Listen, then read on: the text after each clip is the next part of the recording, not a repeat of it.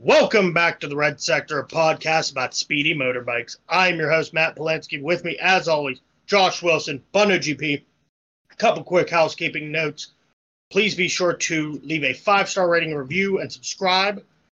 Really does help. And follow us on Twitter at Red Sector MotoGP. It's been a long time since we got together, guys. Scheduling has been a nightmare. We're here. We're going to do a quick rundown of Sachsenring because as good of a race as it was, there really weren't a lot of talking points. Which is not why we didn't do the podcast. Let's just make that a point. Yeah. We didn't just go, well, not much has happened, so we'll sack it off. We didn't go, well, Marc Marquez won a race, so we're not going to bother. Yeah. So I guess we'll got to ask, guys, how we been recently? Josh? Yeah, pretty busy. It was my birthday last Sunday, so I was kind of caught up in that. So watching MotoGP, I had to take a back seat that day of all days. So I managed to see him, but I wasn't like fully in on it, focused on it. So, but I got to see the races today. The Assen, which is always a favourite of mine due to its its history. I can't believe the only race it's never held was last year. That's just mind blowing. Like in the whole since 1949, which is crazy to think, but good to have it back on the calendar this year. And it was a good race. It didn't disappoint actually. All three were pretty exciting in their own ways. Bono, how have you been? Yeah, same as Josh. Very busy.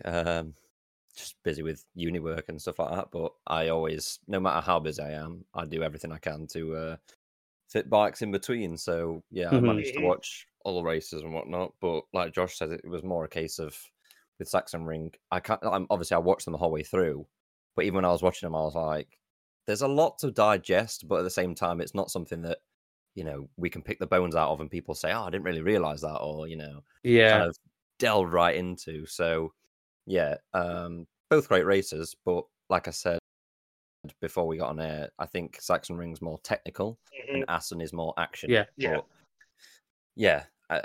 Both great races with plenty to talk about. So so we'll start off with Moto3 in Sachsenring. Podium was Pedro Costa, Keita Toba, and Dennis Faggio. Who was it you wanted to bring up? Salic. Yeah, so he started pole, DNF'd. I think he was 15 laps in? No, 15 laps to go. So, Bunno, what did you want to bring up about this?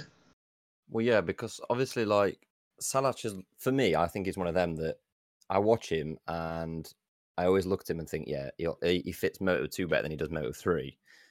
But having said that, his pace through the years been better and better, especially since being with Snipers, considering he came from the team that he's now moved to, which I'll get on to. So he got pole at Sachsenring, has like a fairly, I'd say, what looked to be rough start, then pulls into retire and you think nothing of it. And then for anybody that's not, maybe you don't watch Moto3 as much or you just watch the main class or whatever, the guy that got pole in Moto3 basically has lost his job since and has now gone back to the team that he was in before getting sacked by the team he was just racing for this year. So yeah, it was weird with Salic because I don't think anybody would be in their right to say that they saw it coming or, he's been going downwards or anything like that. There was nothing to suggest that was on the brink. Do you know what I mean? Right, and he's going back to he's actually going to take over for Jason DePasquier, yeah, just completely banked on his name. I'm like, it starts with a J. He's going to take over Jason's bike as kind of like an homage to Jason. So, I mean, in a way, it's bittersweet, isn't it? It's bittersweet. Yeah. Yeah. I mean, it doesn't feel like he got fired. It feels like he almost was like, look, I can't do this. I have to go back. Yeah, but at the same time, like, it doesn't make sense. I mean, there's a lot of riders in all of the classes. Like, this is basically opening a can of worms here, but Viñales and Aleix Espargaro are really good mates. But that doesn't mean to say that if Aleix Espargaro's teammate, Savadori, is going to lose his job, that Viñales is going to take his job. Not, I know different circumstances.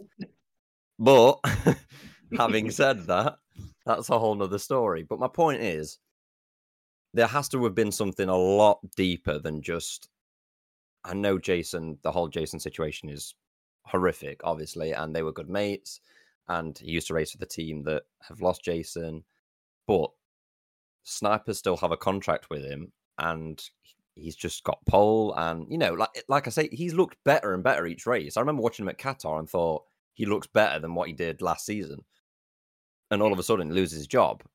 That doesn't just come about for the sake of saying, well, I want to go to that team. It's like, well, I'd be looking at if it was a case of there was no arguments, I'd be looking at it from Sniper's point of view, saying, well, tough, because we've got you.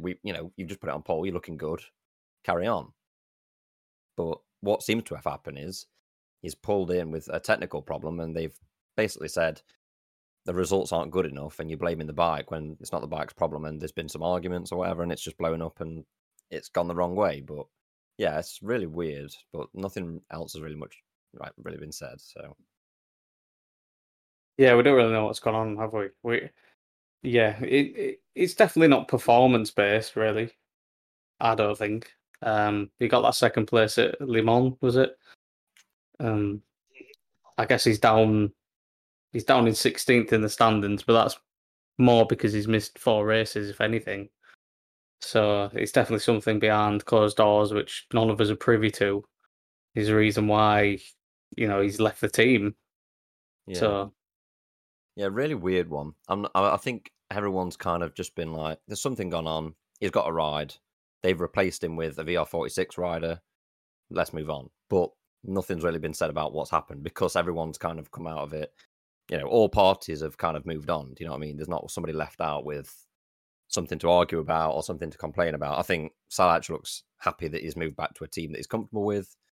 He's honouring his friend, Jason. They've now got a second rider in their team. Snipers have gained a young talent. I think, if anything, it's a good thing that we're not kind of blowing it up into a big deal because it's not. Everyone's happy. We move on. So, yeah. Yeah. So, with that, we'll move on to Moto 2 or Aki IO2 at this point. Podium, we have Remy Gardner, Aaron Canet, and Marco Bezzecchi. Except this week, it wasn't Aki IO2, was it? I mean, it was because Remy won, but the big talking point was Raul Fernandez going off. Was it like 4 laps in or something? I don't even think it was that. I mean, it might have been 4 laps in, 3 laps in, but they just look unreal. Like after lap 1, I don't know what you caught of it, Josh, because I know you said you watched the races through kind of phases and whatnot. But if anybody watched that from lap 1, you'd have thought they were like 4 or 5 laps in. They gapped the whole field by a second in like 1 lap. They had a second gap in 1 lap. Yeah, it was like, okay, I remember that let's all race for third, and everybody else, fight for the scraps. But when he went down, it was one of them. You don't expect it from somebody like Fernandez, but yeah, fair play to Remy. He just chipped away and got the did the business. Just does what looks to be what Remy does. Yeah. But, it was interesting because Raul got the lead for a little bit, and then Remy passed him back and was like, okay, you want to play? Let's play. See if you can keep up with me. And it was just Remy pushing the bike as hard as he can, and Raul trying to keep up with it, and just, at a point was like he couldn't anymore, and tried to lean it too far, and the bike just washed out from under him. Yeah. I think Raul's one of the... Oh, go on, Josh. I was going to say, at least, I was going to say, I think it's been coming, Fernandez, Gardner slip-up of DNFing. And Fernandez has had his, I'd say. He's had his slip-up. Obviously, when we move on to Assen, we'll discuss how he's kind of bounced back from that. But, it was that time, I feel like they were both pushing hard from what I saw of it. You knew that from the fact that they were a second in front of everyone else. And I felt like it was bound to one of them was going to go down. But yeah, having said that, we did say in terms of Sam Lowe's for that race, for him to be in title contention, he needed them two to slip up, and one of them did. But where did he finish in the end? Was it I think he fifth? finished fifth, but to be fair to Who's Sam, Lowe's? Yeah. for Yeah, Sam, he's never really liked Sachsenring. I think Sachsenring is a Marmite track in terms of riders. I think riders literally either think, like Marquez, think this is ideal for me, which it is. And you've got riders like Sam who are just like, if I can get in the top 5, that's a win. And when Sam got off the bike, he looked, I've never seen Sam look happier for P5. Yeah, I guess so, yeah. Yeah, like Sam was, I think, P8, like 3 laps to go, and then he just chipped away in the last few laps and got a fair handful of points. But like you say, we say, oh, wait until Fernandez slips up or whatnot. And I know it's all good looking in hindsight and looking in hypothetical situations and stuff like that. But that is where you want Sam to be like P2, P3. Yeah, he needs to be in them situations. Same with Bezecchi. Yeah. He's chasing down the pack. He needs to be there when either of them two slip up. And he finished 4th, did he? Or was it P3, I think. Oh, did he finish 3rd? He was 3rd. DG was 4th. Yeah. But I mean, having said that, we've looked at other races where you think Sam bring it home, and he probably, if he'd brought it home, he might slip down to a P4, P5. But he pushes to be P3, P2. So, I think it's just the standard that Remy and Raul are setting at the minute. Oh God, it's just unreal. It's just untouchable. But, I mean, Remy's not crashed once this year. Not any practice session, not warm-up, not qualifying, not race, nothing. Absolutely nothing. And you tend to forget he's a rookie. Yeah. Who, Remy? Like, no, I thought you said Raul. Oh, no. Remy's not crashed, but I mean, is that Raul's first crash? In races, it is, I think. I'm pretty sure. Yeah.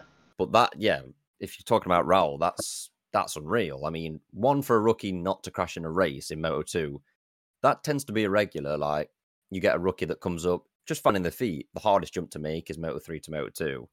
And he just, it can be like a rear end just slips out, or like a front end just folds underneath him.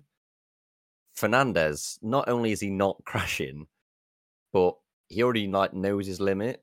Do you know what I mean? He already looks like he's on the limit.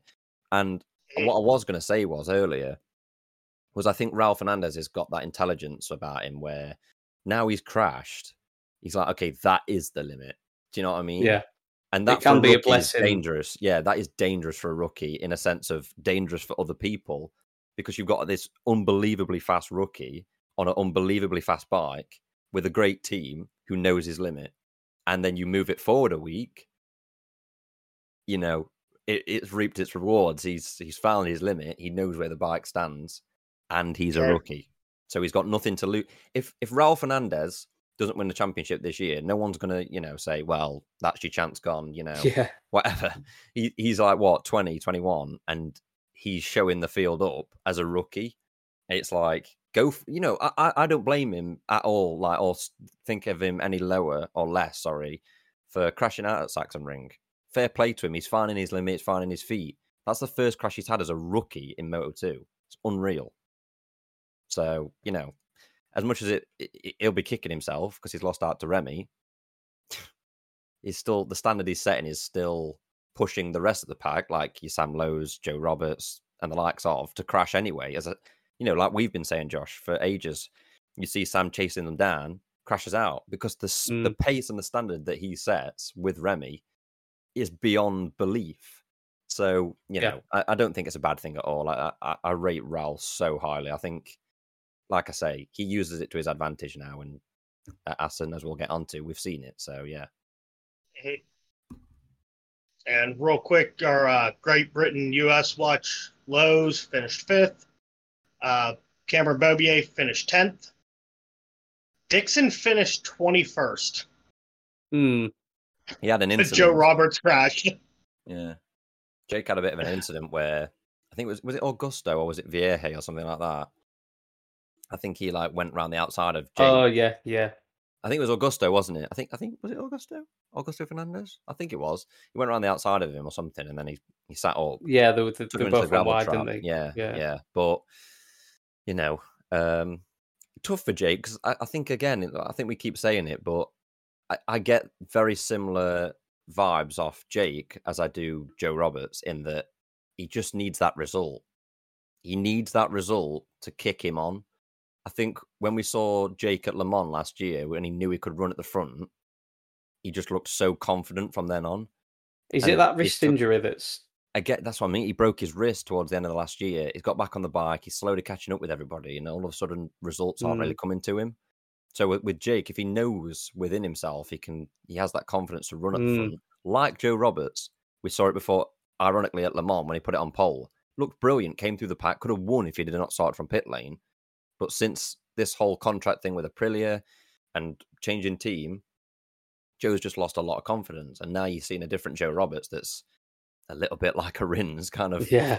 Don't you do that. Don't do that. But he's constantly chasing to catch up. Do you know what I mean? Yeah. He's chasing that result. He's pushing out of his boundaries when really, if they have that confidence, they're different riders. So, yeah, in terms of our US-UK watch, I think Jake and Joe fall under that exact category. But having said that, P10, I think, for Cameron is a brilliant result.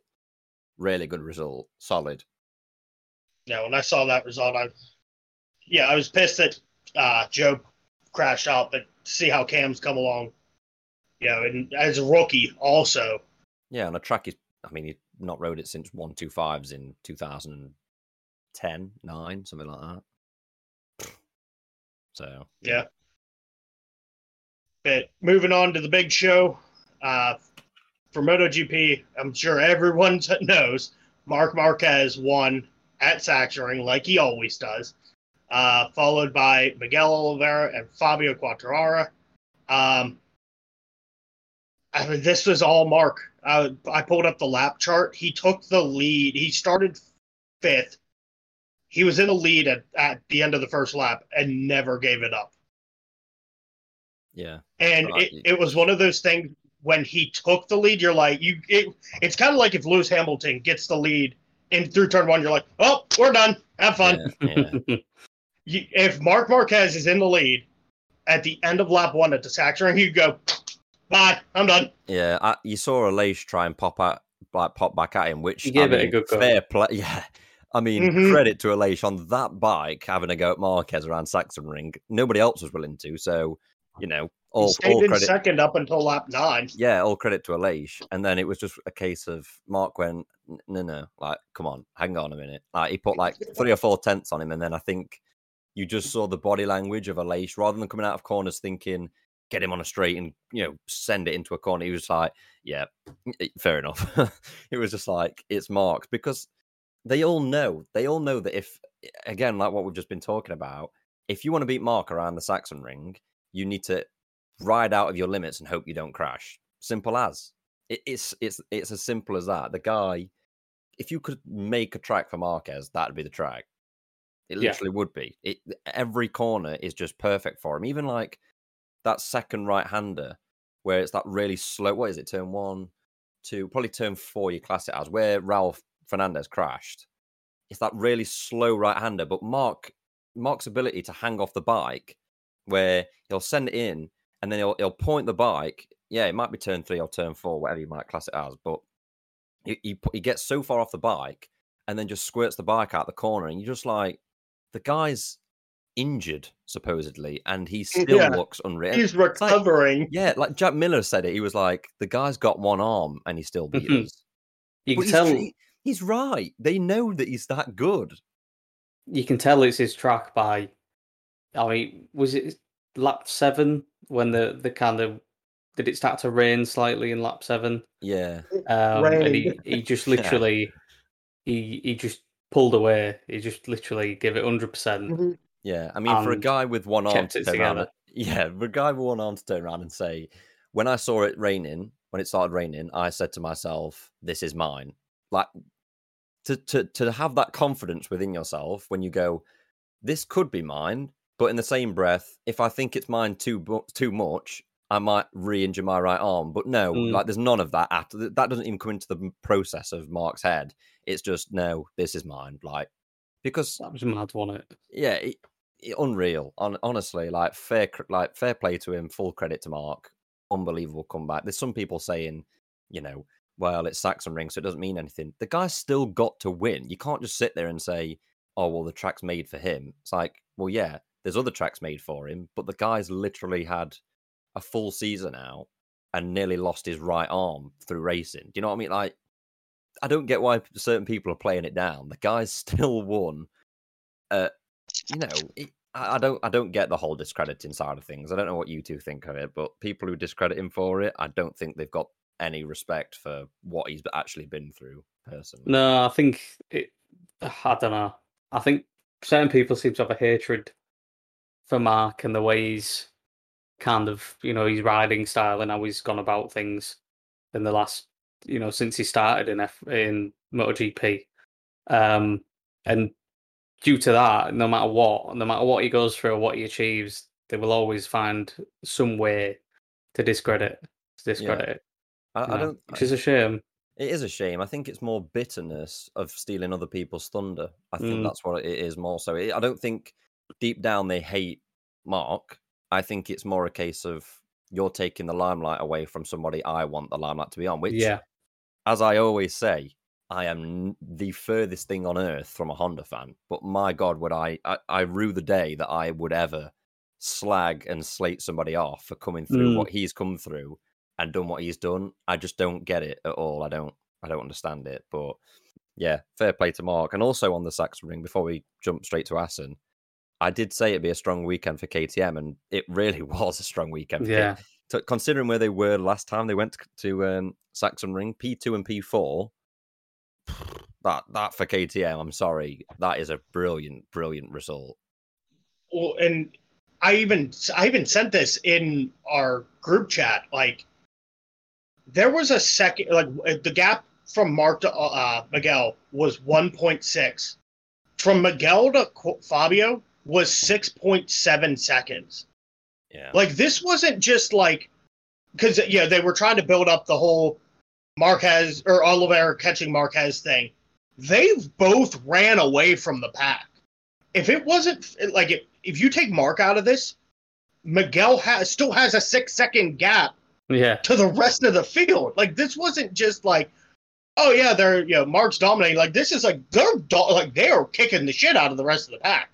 Yeah, because even Miguel said he was high. I think he said something along the lines of, "Today I rode, unbelievably great, but so did Mark." He was like, it was as simple as that. I couldn't have given any better of a race, but Mark was exactly the same. So it is what it is. And again, Miguel's got that smart head on, good shoulders or whatever the saying is. He's got, he understands what that is, what it means and how it all works. So yeah, for Miguel, great result. And another thing, I'm not sure if you saw this, but Brad Binder on laps 12, 13 and 14 of the Sachsenring GP put in 3 to the 1,000th of a second exact same lap time. Every lap, 3 laps in a row. That's crazy, isn't it? 122.268, 122.268, 122.268. That is, if for anybody listening to understand, I don't think you can't go out. You can't be like, Mark, I want you to go out. I don't care what the lap time is. It can be slow. I want you to go exactly the same. Do you know what? You can't ask for that. Set 3 of those in a row. It was literally, you could tell he was just in autopilot, for them 3 laps at least. He's just in the zone, just muscle memory, getting around those corners. But that is literally like the 1,000th of a second. I can't get over it. That's 1,000th of a second's quicker than a blink of an eye. Like, you can't even see 1,000th of a second. That's how insane that is. Unbelievable. I just saw it and I was like, nah, it can't be right. And then I looked at the timing sheets. I actually had to go out my own way to check it again to make sure that I wasn't absolutely baffled on what it was, but it was true. It was absolutely true. What's this you've sent us, Matt? So it's something for when we what we talk about next. Well, we can get on to Assen now, if you like. I mean, quickly, Yeah. do you want to do Ride of the Day for Sachsenring, if you remember it? I don't know if you remember any of it, but if you want to just quickly fly through them. I mean, I could do mine. We're going to do all three categories, or we just want to do MotoGP? You do MotoGP if you like. I don't mind. All right, so I picked Fabio because I was like, he's the only inline four to be even within the breath. Yeah, but I mean, he was the only inline four, to be fair, that actually got the bike anywhere close to a good result. And it is known for being a more V4 suit, not necessarily for Ducati, but Honda and one. It's not a Yamaha track. And yeah, I just thought solid result, really. And as well for the championship, somebody like Fabio could easily try and push to stay with Miguel and Mark, but he knew it wasn't on the cards. He just brought it home, solid P3. You know, for championship sake, I think that's as best he could have asked for. So my pick would be Fabio. Josh, who you got? It's a tough one. I think I'll go with Pecco Bagnaia. I think to finish 5th. Yeah. Where did he start? He started quite far down, didn't he? He started in 10th, but I think he got mobbed near the beginning, so he fell back even further. I'm sure he fell down to, I want to say he was 16th in that area at one point. I'll double check for you because I believe I've seen the same thing where he did drop right down, but I can't remember. He was 14th at the end of the first lap. Yeah, P16 at his lowest. 16th. Yeah. And then obviously he's just fought his way back up, and to finish 5th around a track that really is not not Ducati friendly at all. I think you he's can't done very overtake that well, that. can you? Really, you can't. You know, it's not like you've got 9-10 corners on that track that you can overtake. So yeah, for me, I'd go with Pecco. Strong performance. I'm going to break our rule. I'm taking Mark. I don't care. I thought he was going to go with Binder, one of your lot. One of your own. I was going to take Yeah. Miguel for gapping, putting a 6.7 second gap. But this Mark went out and he beat the field with one hand tied behind his back. That's basically what it's like. His right arm has a titanium rod in it, and he still went out and beat. He had a second over, like an 8-second gap to Fabio. If Miguel's not there, you don't even see the rest of the field when Mark crosses the start-finish line. Yeah. Like, it's Mark, and then eventually the rest of the field comes up if Miguel's not there. So I have to give it to Mark. Yeah, I mean, you say you don't want to break the rule, but Josh breaks that rule every week. Yeah, I mean, Josh Matt, every week goes, well, I'm not going to break the rule, but I think I might have to pick, and it's every class, every week. Josh just goes, I can't be asked. I probably will do it.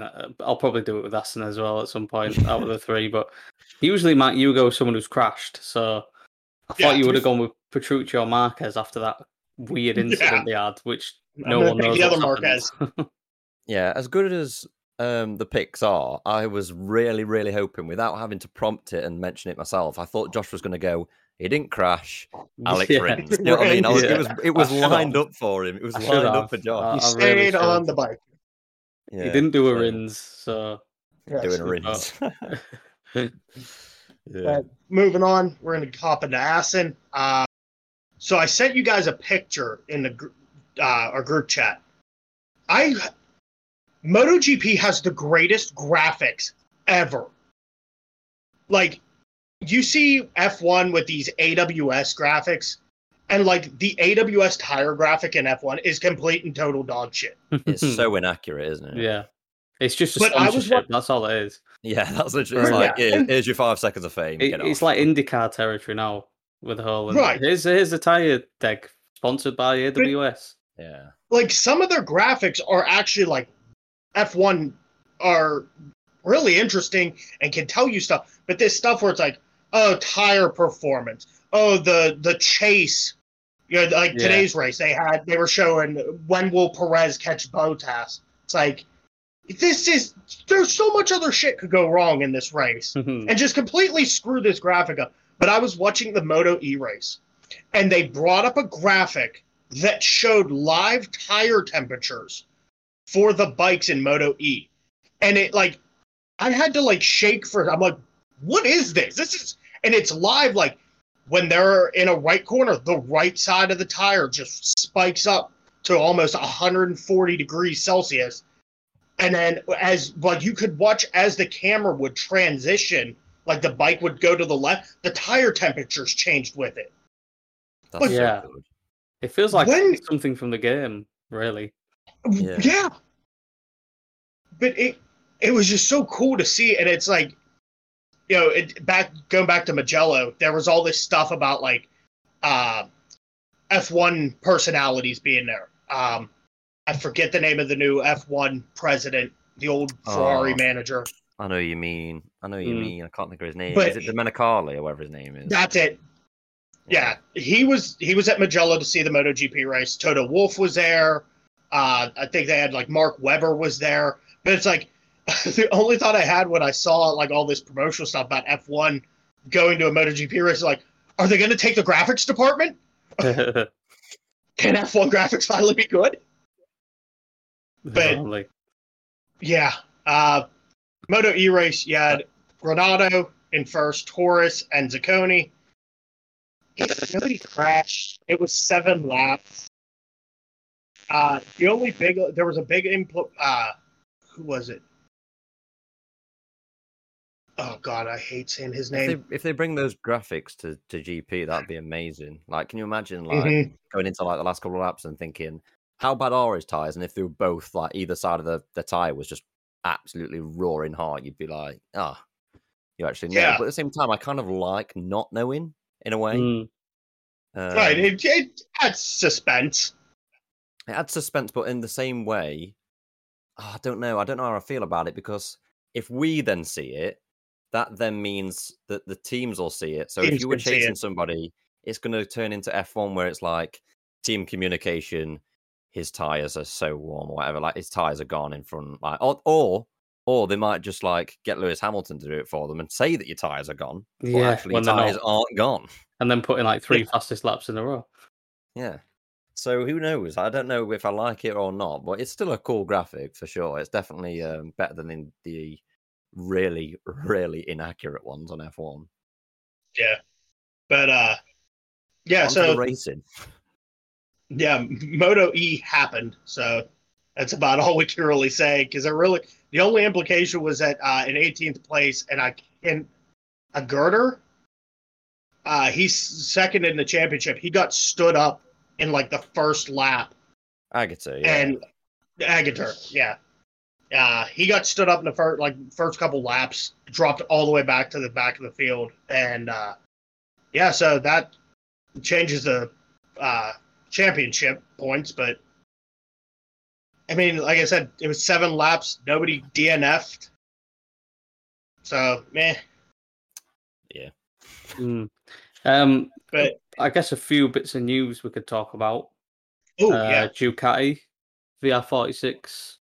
Yeah. Is it official that they're going with Ducati next season? Yeah. So Yep. I think that was kind of, we knew It's that was like- coming. Yeah, it's like the worst hidden secret. in the Yeah, it world. was.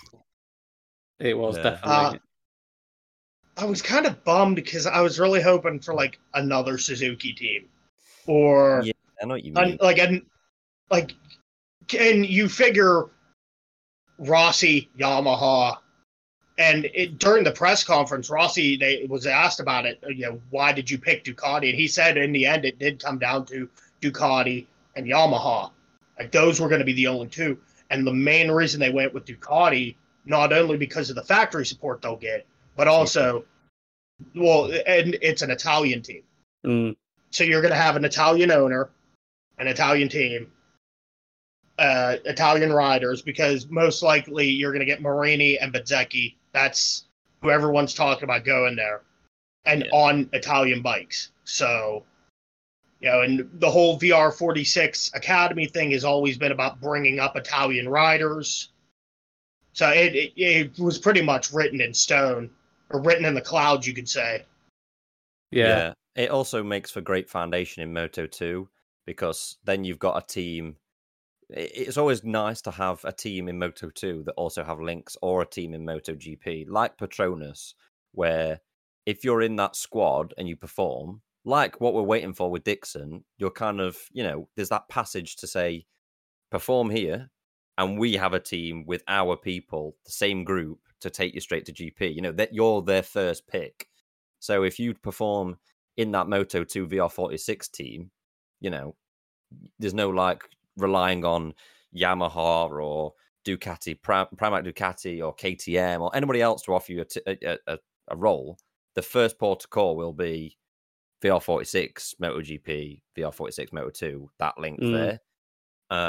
So for foundation wise, I think it's brilliant. But having said that, it's really weird because you've got all this. Like, don't get me wrong, Rossi's got his fingers in so many different pies that it's ridiculous. But it makes me question what will happen with VR46, because VR46 has a lot of like camps and different masters groups and stuff like that through academies and whatnot in so many different like teams. So their Moto3 team in the CIV, sorry, is a KTM team.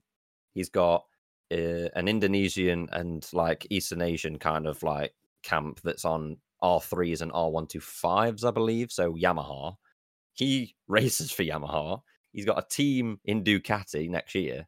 So it's like, I think a lot of it comes down to like cross paths with Rossi racing there next year and whatnot, like whether he can or he can't. Because, obviously, if you have academies in different teams, they don't want to like look up and be like, okay, this is the right team to be in, but why are you on a different bike? Do you know what I mean? Like, so it's kind of weird that he's got fingers in so many different pies, but at the same time, it's Rossi. So if anyone can do it, it's Rossi. So, yeah, I just thought that'd be an important point to bring up, because I didn't like Matt said, I kind of wanted it to be Yamaha or Suzuki, just because it would have been cool to see another Suzuki team, because I think Suzuki have just done wonderful, really, in the last few years. I think they've just done really well. Yeah. And there's 4 Ducati teams now for next year. So you've got Pramac, Factory, Gresini, which is also another thing that's happened since we last recorded, and VR46, because the Avintia team, or a sponsor arm, or whatever you want to call it, team, is now basically being passed over to VR46. And obviously, we've got Digi in the class, another Italian, with Bastianini racing for them next year. Thoughts? Digi and Bastianini, yeah, it'll be interesting. I guess Digi did say for a while now he's been in talks with getting a MotoGP ride, so it was on the horizon. We all knew it was coming. A bit surprised, I guess, because so that's for the Gresini team, isn't it? Yeah. Digi. So not surprised on Digi front, because I guess he's with his links to Gresini, but Bastianini, that was a bit of a surprise for me, grabbing Bastianini. Yeah, he's always been really close with the Gresini family. I mean, Digi and Bastianini used to be teammates in Gresini's Moto3 team, so they are really well intertwined with Gresini and whatnot. And to be fair, for me, if there's one of the riders that's come up to GP this year that I've thought, they've impressed me, I think Bastianini's done really well on an old Ducati and whatnot. When you've got people like Jorge Martin on 2021 Ducatis, you've got different riders knocking around the class that are supposedly miles in front of, in terms of development of bikes. So you've got so many 2021 Ducatis, and then you've got Bastianini on an old Ducati. He sniffed around like the top 10 and whatnot, and the competitiveness in the field at the minute is insane. It's like what Marquez was saying in the 2013, 2014. If he had an off day, there was only 2 teams that were at the top. It was Yamaha and it was Honda. That was it. It was Pedrosa, Marquez, Rossi, Lorenzo. That was it. So back then, when you did bad, you go from P1 to P4. Whereas now, everyone's got a factory bike. There's all these factory teams right at the top. You've got B teams on factory bikes. So that now, if you have an off day, you're P14, 15, scraping around for a point. So to say that that's what the situation Bastianini's in on an uncompetitive bike compared to the other people, I think he's been doing absolutely brilliant, to be honest. But if he goes to Gresini, does that put him in the greatest position? I mean, it's the only position he can really be in, but is that I don't know. Is that good for his future? Is it going to put him in a good stead for maybe a Pramac ride in the future? But again, I can't see any space further up the ladder in Ducati. I don't know if any of you can. You can, sorry, but you've got Bagnaia and Miller that look pretty set for factory.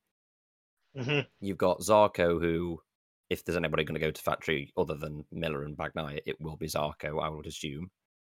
And you've got an impressive looking Jorge Martin, who looks as comfy as anything in Pramac. So if you're Bastianini, where do you look as in for long term? It's a tough one, isn't it? I guess while we're on the subject of kind of market movements, the news about Vinales was a bit of a shock. I know that in the group chat, Bunno, you were saying it's you almost, I don't want to say in denial, but you don't believe there's much weight to it, or you I don't didn't believe. at Yeah, that point. I think because it's such a no disrespect to Aprilia, it's not like a sideways move. Let's call a spade, as we like to say. It's backwards. I don't think that's out of disrespect saying that. That, you know, money wise, performance wise, facility wise, everything, Aprilia are behind Yamaha. That is what it is. And when I first saw it, it was just a case of, like I said, in the Ducati have got no seats available. They've got Bagnaia, but we already know, like I've just said, that's Zarco or Bagnaia's. You've got Honda, they're set. Suzuki, they're set. Yamaha, that's the team he's in. And then you've got KTM, who look to be set. And Aprilia have got this ghost seat that no one knows who's going there. And it's just a case of, if someone does bad or someone's moving anywhere, it's straight away. At the minute, I think it's fair to say this season, it's just been like Aprilia. You've got Joe Roberts going to Aprilia. You've got Bastianini going to Aprilia. You've got Dovi going to Aprilia. You've got Rossi being put forward to Aprilia at one point. You've got all these riders that are just like Aprilia. But now, in the last few hours and whatnot, it's been said that, well, Sky Italia have basically come out and said that within the next 24 hours, there'll be a press release to confirm the termination of the contract to Vinales. How true that is, I don't know. But you tell me what you think. But Vinales to Aprilia, I just don't understand it. Like, whether it's getting in a better team for his head, I don't know. But surely, if your frustration comes from lack of respect or results, then why would you go to the least competitive factory team? You know, like it's not going to Suzuki. Do you know what I mean? That to me would be a step to the side to think maybe they can then go in front. But I don't see a world that exists that Aprilia outperforms Yamaha. Never in a million years. Yeah, I was thinking earlier that Vinales, leaving Yamaha, if he was going to, or if he is, where else could he go? If you look at the kind of the grid, I mean, Ducati, he's never going to go there. There's no space for him. Honda, there's no space for him at Honda, really. I think he's never going to go to a satellite team, Vinales being who he is. He would never do that. So the only kind of plausible place for him to go would be the Suzuki, who seem to be happy with Mir and Rins. Maybe not too happy with Rins, but they still seem to be keeping the faith with him for now. It was so hard for you to say that. It is. Well, I know, but he's on that point, though, Josh, just quickly, I don't mean to cut across you, but on that point, I do think, and this is a bold thing to say, and I know it's an if, but maybe, and it's hypothetical, so it'll never happen because it can't. But if Davide Brivio, the former team leader, team manager, whatever, of Suzuki, who now works for Alpine, was still at Suzuki, massive admirer of Maverick Vinales, the guy that brought him from Moto2 very early on and put him in that seat and put a lot of faith into him and tried everything he could to hold on to him before going to Yamaha, I think he'd have him back like that. I think honestly, if he knew that was on the cards and there was any way of moving Rins, maybe Rins out for Maverick, I genuinely think he would. I really do think he would. And I think Maverick might think, past relationship with Suzuki, maybe. But obviously that's not on the cards because luckily for Rins, he signed a contract before this season started. Now, I think we all know sitting here, if Rins wouldn't have signed that contract and would have been like, we'll negotiate it in the summer break, I'm pretty sure if I was Suzuki, I would take a Maverick Vinales over a current Rins. I think Yeah. I'd take a lot of people over a current Rins, and that's not Yeah. disrespecting Rins, but you're only as good as your last one, aren't you? You're only as good as, on paper, Rins this year, he's not exactly sparking fireworks, is he? So, I don't know. Very hypothetical, but maybe that's what he's looking for. Maybe it's like do a year or so on an Aprilia, if he goes to Aprilia, to then maybe get more interest from another team when a gap opens up. Possibly. It's a tough one because we all thought it was a dead set that Dovi would end up on that other seat. Exactly. For the Sabador. So what's going on with Dovi? Is he eyeing up another seat? Is he been? Well, he can't, can he? Really? I mean, the only seat he can That's eye what I up mean. is Petronas. That's Yeah, it. exactly. But would Dovi go to Petronas?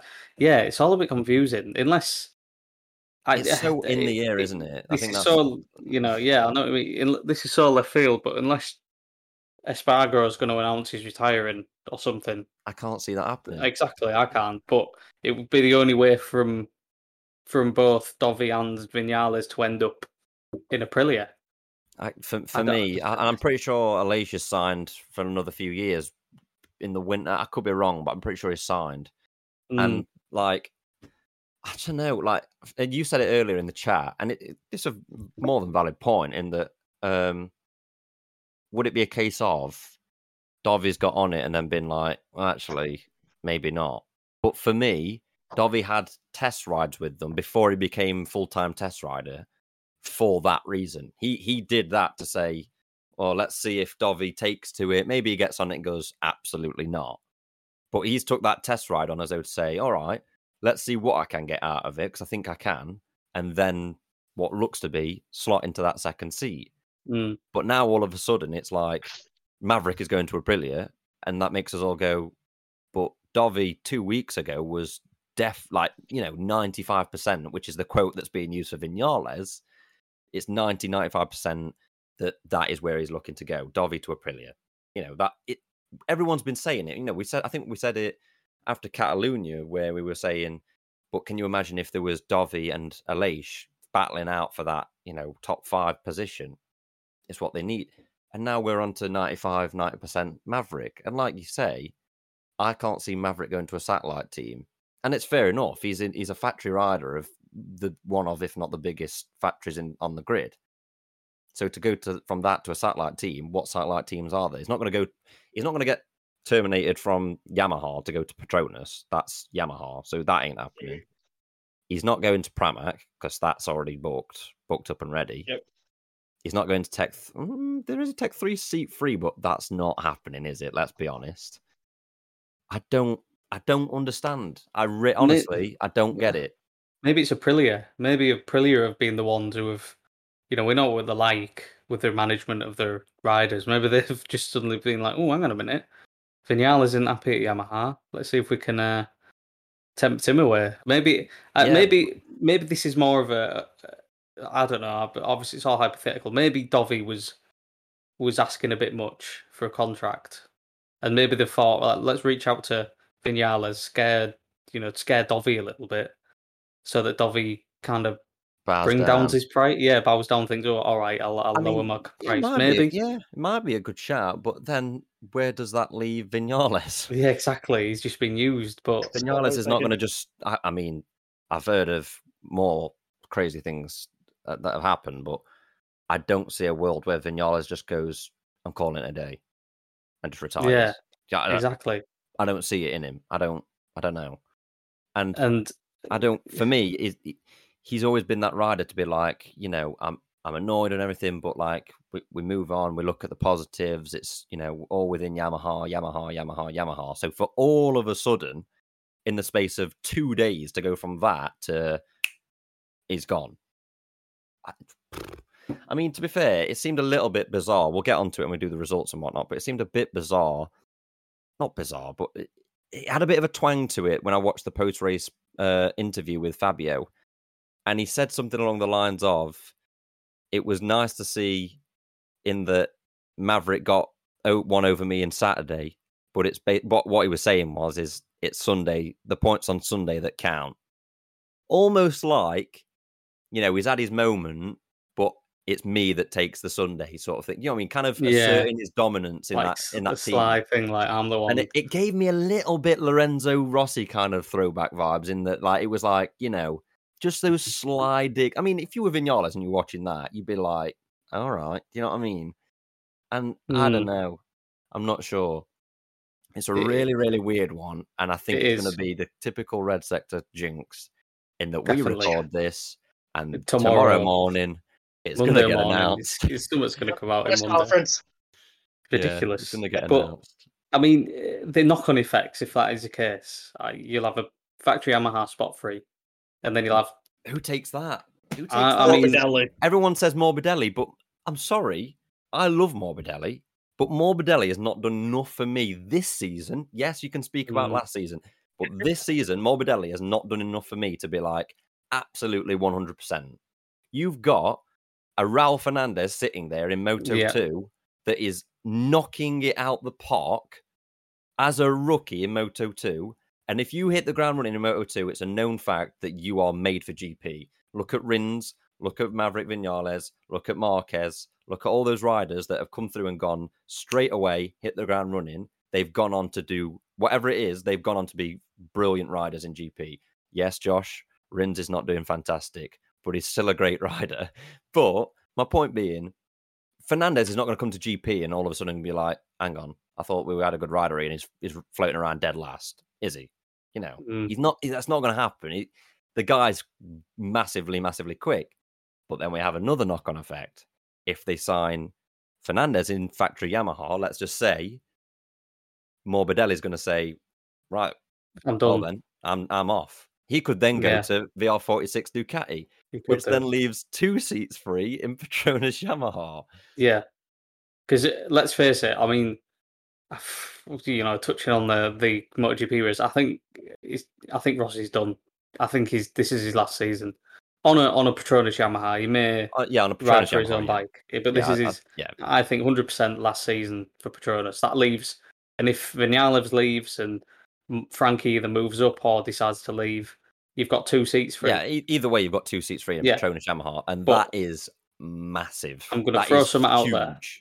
I'm going to throw some out there, which quite, again, left field, but... Are you going to say, like, Dennis Foggia is taking the Petronas seat or something, like, out there?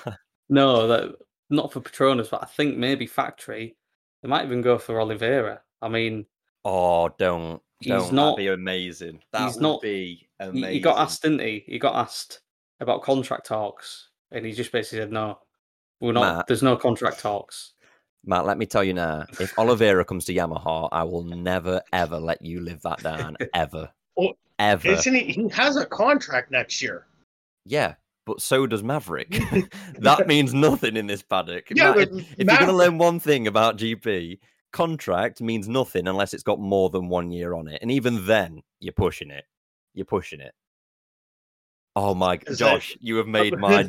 If that happened, that would be the best news in the world. It's plausible, but then you wonder where Fernandez would fit in. Because again, musical chairs. Yeah, like we were saying though, if you're Miguel Oliveira, I'm sorry, I'd be massively peeved off. Binder's been given a huge contract for, let's be honest, not doing anything that Oliveira's not been doing, other than one result at Portimao. And I believe he got it before then, or even after then. It wasn't like, oh yeah, that deserves 3-4 years or whatever it was. Oliveira has won on the bike. He's got it on the podium more than once, and yet he's still sitting there going, no contract. Where's the contract? Yeah. That's either because he's sitting there saying, hold on, if there's another option there, I might want to take it. Or B, he's sitting there saying, well, considering you've snubbed me for Binder first, I want more. And KTM might be turning around saying, well, we don't want to give you more. Or it could be the fact they might sign tomorrow morning. Who knows? It's crazy. But someone will end up being snubbed out of all this. Because let's say that in that theory, if Oliveira goes, you've got a seat free at KTM. Now, KTM might say, Fernandez, do you want it? And if that's the case, then you're Remy Gardner going, hang on a minute. Yeah, and then Remy Gardner's going to say, hang on, I'm leading the championship. How deep down this rabbit hole are we going to go? No. Saying that, Josh, Binder was signed for Tech 3, and then he got, before he even rode the Tech 3, he got promoted to KTM. So that could happen. They could say, Raul, do you want Tech 3? But then if there's still a seat open at Petronas, Raul might say, competitiveness of a Tech 3 KTM and a Petronas Yamaha. And if it's Rossi's side of the garage, that's a 2022 what will be Yamaha sitting there, or a year-old KTM, which, as we know, a year-old KTM or an updated Yamaha, which one are you going to pick? Yeah. You know, let's not. Honestly, let's the not kill silly ourselves. season has begun. I could sit here for hours and come up with so many different solutions for it. started Oliveira with- to Yamaha is making me want to get giddy. That We is started brilliant. with Pedro Acosta Vinales straight to KTM. Aprilia. Yeah.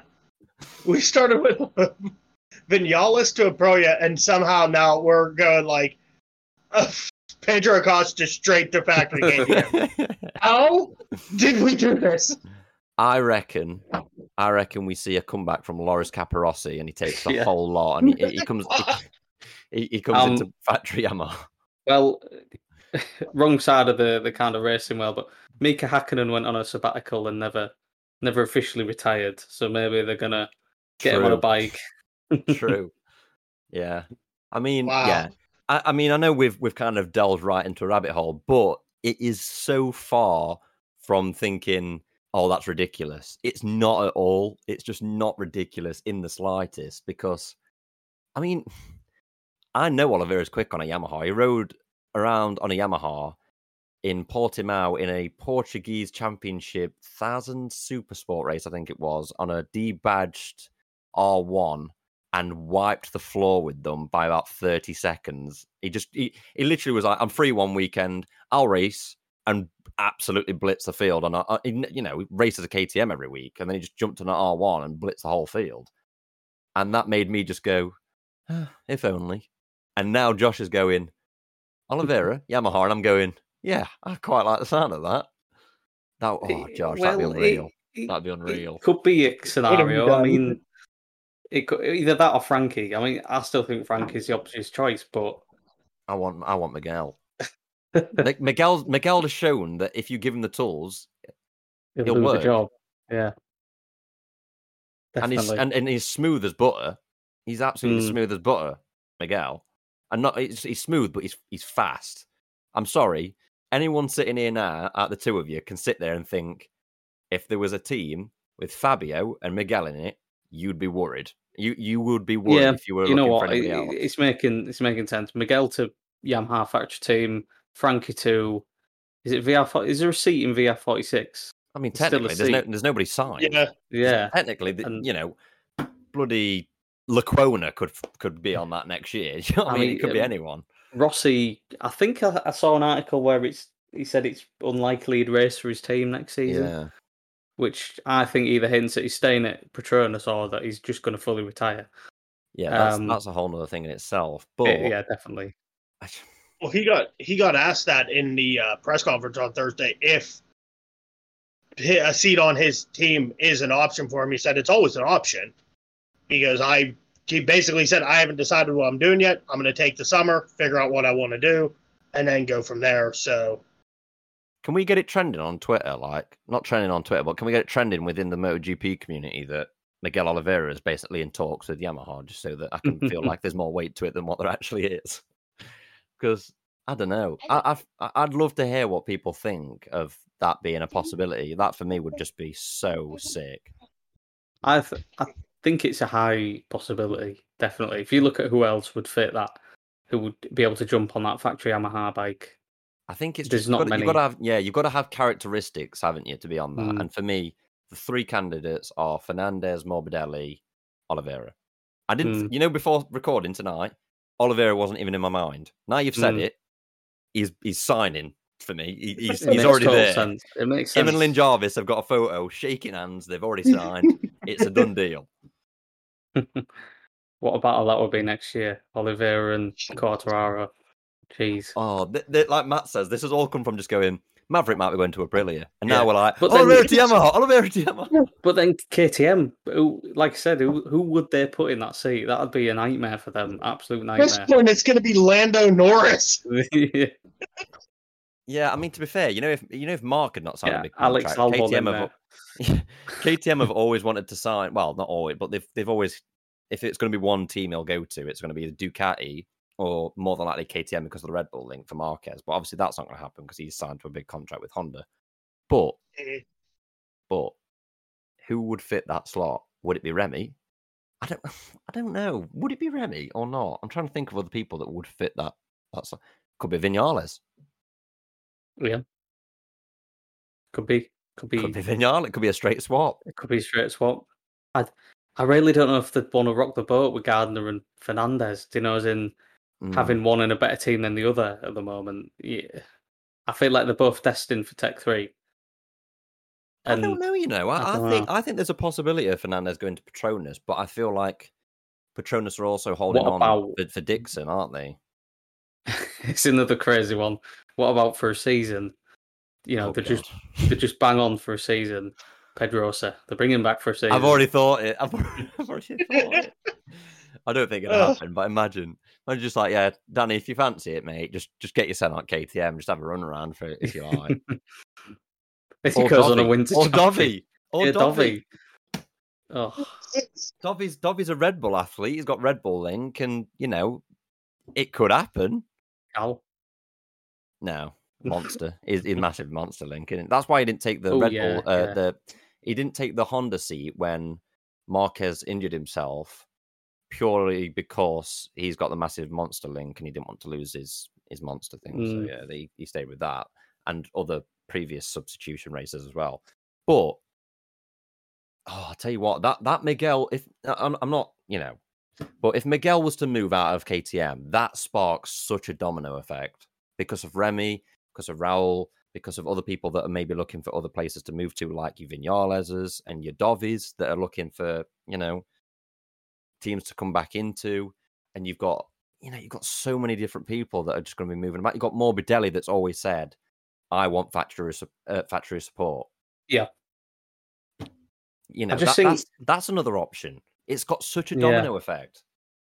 KTM have proper effed themselves with the Brad Binder deal. I know we're probably getting on a tangent here about it, but they've just created problems for how long Brad Binder's got that deal for. No, I totally agree. You know, when you said it like 2 weeks ago, I think I remember being in agreement with you. Like, yeah, I can definitely see why that would, in the future, that would definitely end up screwing themselves. Because I think he signed it before Mugello, didn't he? And then Miguel got that result, and we were like, Miguel's just got on the podium. Why has he not got one? And then Miguel went, actually, I think you'll find a week later, I'll go and win in Barcelona. And we were like, well, then he really needs to sign. But again, there's been nothing of that. This summer break's going to be huge. Yeah. This summer break is going to be absolutely massive. And even if there's no announcement, trust me, there will be so much behind the scenes going on with people going here, people going there. It's just going to spark so much interest. And like I've said, it's going to be a domino effect. You know, if Miguel turns around and comes out and says, even if there's no official move for what he's going to do next, if he came out and said, I'm not renewing with KTM, oh my God, that is the biggest news you could get. It'll be that meme off The Office. To know that, oh my God, it's happening. Yeah. Oh my God, it's happening. It's happening. Yeah. What's the procedure? Yeah. That'll literally be what it'd be like, because then you've got Vinales going, hang on, Aprilia, KTM's free. And then you've got so many other people like, whoa, Remy, KTM's free. Do you want the promotion? And not necessarily that it'll be on the table, but it'll be saying, you know, if you want me that bad, then put me up to KTM factory team. And then Raul will be saying, well, hang on a minute. If you want me, you know, tech free. So I don't know. I think Matt's absolutely phased out of this whole conversation. Yeah. But like, basically what we're saying is Pedro Costa's going to race for Kawasaki in MotoGP next year. Yeah, exactly. We need to move on before Top Rack starts coming into this conversation. Here's another one. Yeah, don't. Stop. Right. Anyway, so yeah, Acosta, P4 from hospital bed. Thoughts? Because I mean, I could sit here and talk about it for ages, but I just think that's rider of the day already for me. That's unreal. Took my pick. I mean, yeah, for him to start 18th, he was down to 20th at the end of the first lap, and just slowly picked up places. And it was like, it's not like he picked up like one place here and there. Like lap 1, he's 20th. Lap 2, he's up to 15th.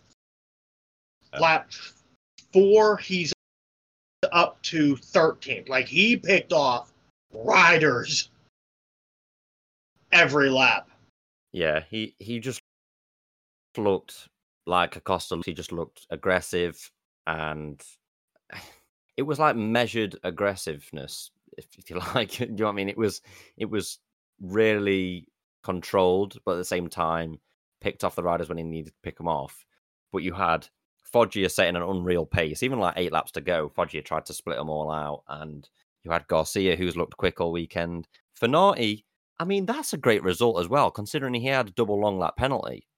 Fenati, Yeah. and he dropped right the way back, and fair play to him. I mean, you know, Fenati has his critics, and rightly so has his at times, but that's a result.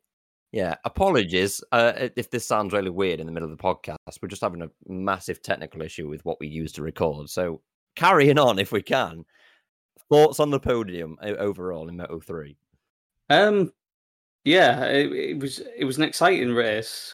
I wouldn't say it was a classic Moto3 race, but it was still all the same. Like it was exciting, and again, Acosta making it look pretty easy. I think at this point, Acosta could probably won that, but he just thought he'd keep the championship a bit more interesting by letting Garcia finish ahead of him. But Yeah, God. no, it was exciting. It was an exciting opener. I noticed it split off, so down to about 8th and 9th, there was that kind of grouping, as usually it happens in Moto3. But what I like about that is literally out of that kind of 9 that split off at the front, any one of those could have won it, which is what's brilliant about Moto3.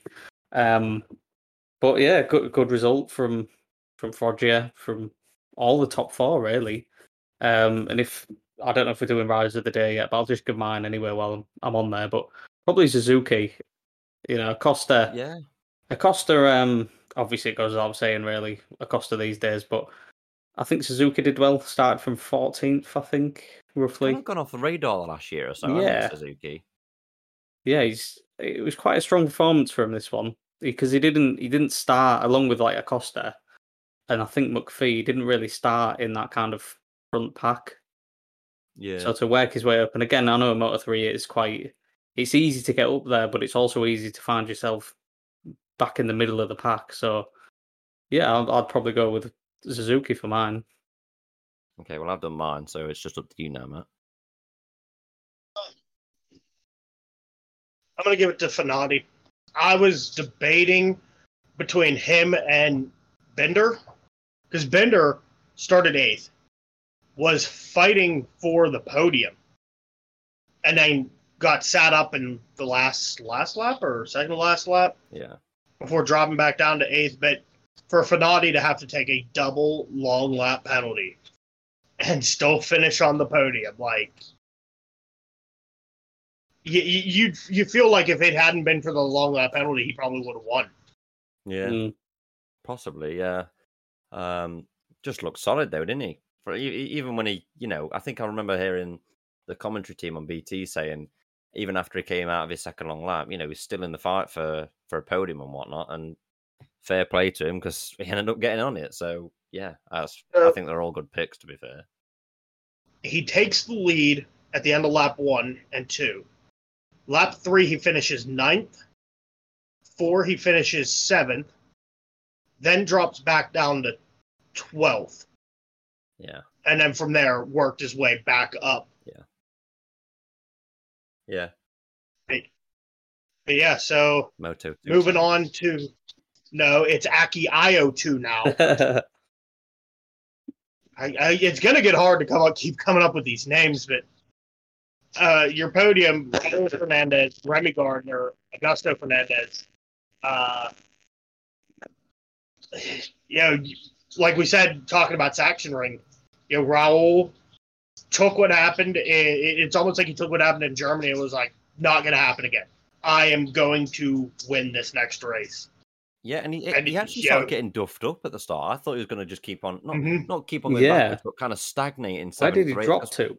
I think he was about 8th or something at his lowest. Whilst Matt looks for it, it was like, Moto2, it's very hard to overtake and kind of stay right behind somebody. It's not that kind of class.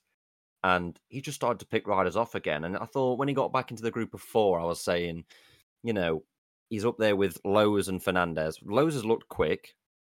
Raul's looked quick, but it looked like Raul and Sam Lowe's were the quickest 2 all weekend. So I was expecting Lowe's and Raul to kind of clear off themselves and Remy kind of either stick with them or maybe settle for 3rd. But Raul just picked them all. He went back, went all the way forwards, and then you just never saw him again. He just cleared. Well, so he wasn't miles in front, but in Moto 2, respect, he just dominant. From as soon as he went back, and then he started as soon as he went forward. Sorry, from going back, that was it. He just went one after another, after another, after another, and then when he got to the front, cleared off. So he started on pole. End of the first lap, he's in 4th. End of the second lap, he's in 9th. Yeah. Wow. That's tough going in Moto 2. If you drop to 9th that early on in Moto 2, you usually if you get a podium from that, you've done amazingly well. Because by the time you've dropped, you usually get those couple of front runners that have cleared off, and it's already too much of a gap to bridge.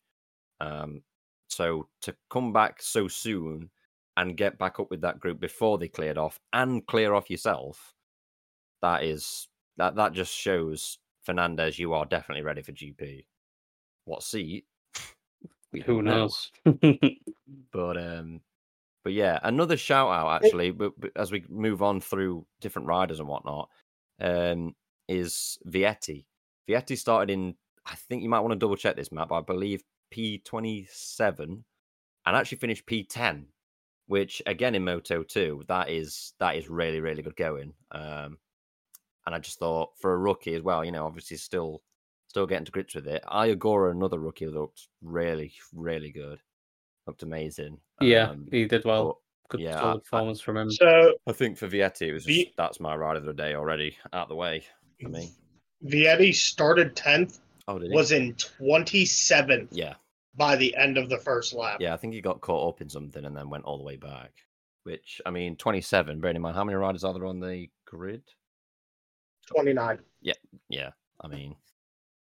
Because you had Della Porta and Arbolino not finishing the first lap. That was a big crash, wasn't it, for Arbolino? I know Della Porta looked a bit dangerous, but the Arbolino one looked huge.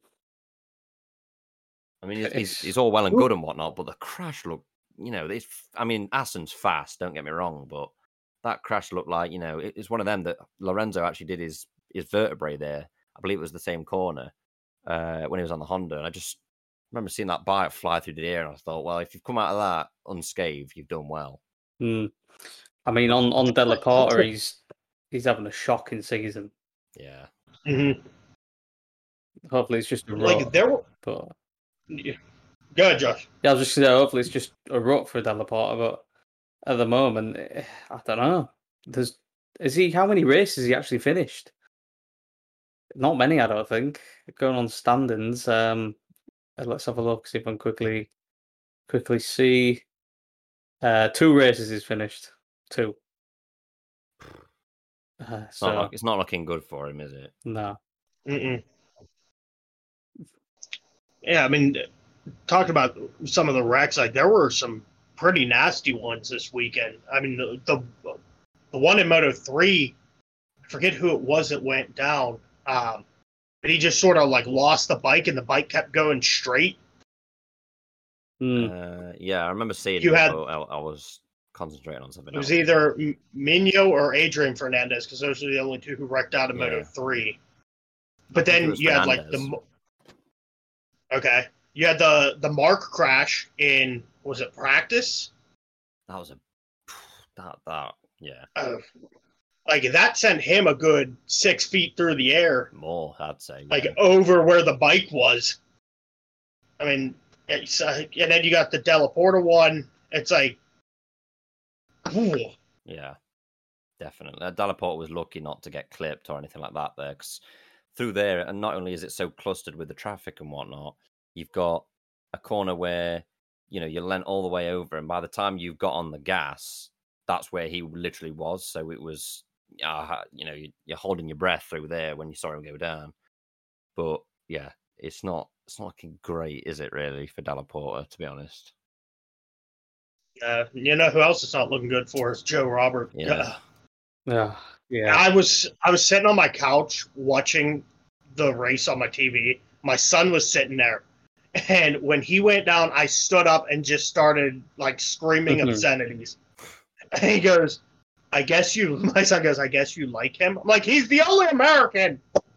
Well, you got Cam as well. Like, I'm completely like not even thinking about Cam at the time. I was just like so caught up. I'm like, he's like our only hope right now. Yeah, I think he's the only American hope that you go, come on, you can get on a podium. Do you know what I mean? Yeah, it's like you can do this. We know you can. It's like Cam's still learning. He'll get there. We expect better. We expect someone with a Roberts name, really. Yeah. Yeah. Good point. Yeah. Good point. Yeah. Well, Digi. Yeah. Digi's probably glad he's signed a deal for next season in MotoGP. Yeah, it's like that curse, isn't it? It's like you either sign it and then do wonders, or you sign it and you're like, okay, that's me done. Early bath. But yeah, the Roberts thing kind of frustrated me. I remember seeing him go down and just thought, you've moved to a team that's just won a world title with Bastianini, from a team that you've got a lot of support from being an American team and whatnot. Which I'm not questioning his move, but if you want to be challenging for world titles, Joe, I'm not being funny. It's like it's not as thingy as Sam Lowes, because Sam Lowes does show that he can win, whereas Joe's yet to do that. But Joe needs to bring the bike home. He can't. For me, he's on that slope where if he carries on, I just don't ever see him breaking that duck into like that top 5 consistently. Because again, the depth in talent in Moto2 is so big. But yeah. I mean, moving on with our US UK watch, you got Dixon 18th.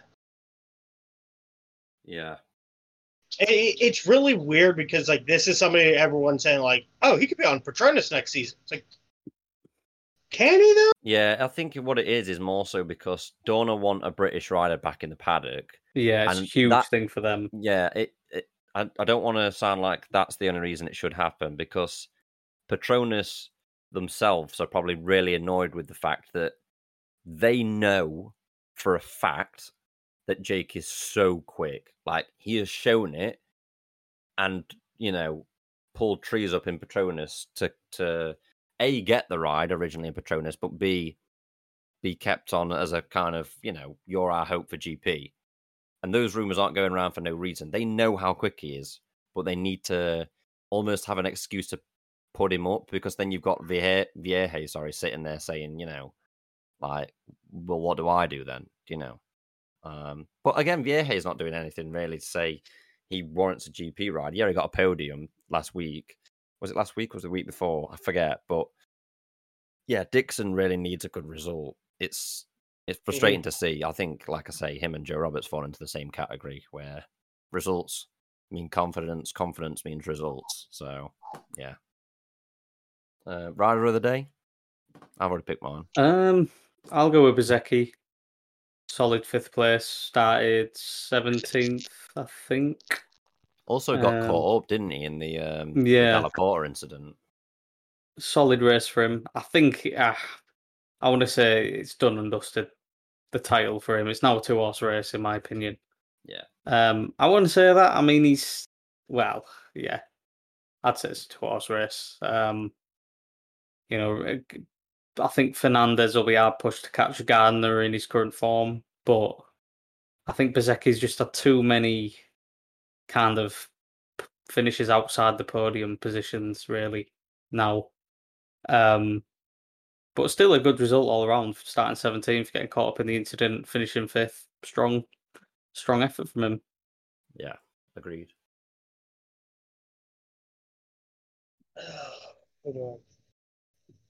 But no, did you say who you were taking? Vietti. Vietti, okay. Just wanted to double check. I'm going to take the other Fernandez, Augusto. Yeah. I mean, good return. That whole, and later on in the race when the Red Bull KTM IO guys and the Elfmark VDS guys like broke away from Sam Lowe's in fourth to Bezzecchi in fifth, you've got almost 7 seconds. So for that little pod of those four to just speed away, and it was just a constant, like, you go in front, and you go in front, and just a back and forth. And for Augusto Fernandez to be able to beat his teammate, Sam Lowe's, like, this is somebody everyone's saying is a title contender, and he's able to beat his teammate. Yeah. Like, honestly, I think really solid ride for Augusto. Yeah, Fernandez hasn't had the best of times this season. You've seen him fall off a few times. Given me a heart attack a few times, thinking it's been Sam Lowe's. Only for Sam Lowe's to crash out anyway in a couple, but yeah, a strong ride from Fernandez there, really.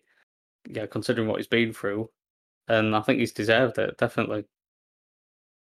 Yeah, definitely got it on merit and not on, like, people crashing out or whatnot. Solid, genuine pace as well. Like, solid ride. Yeah.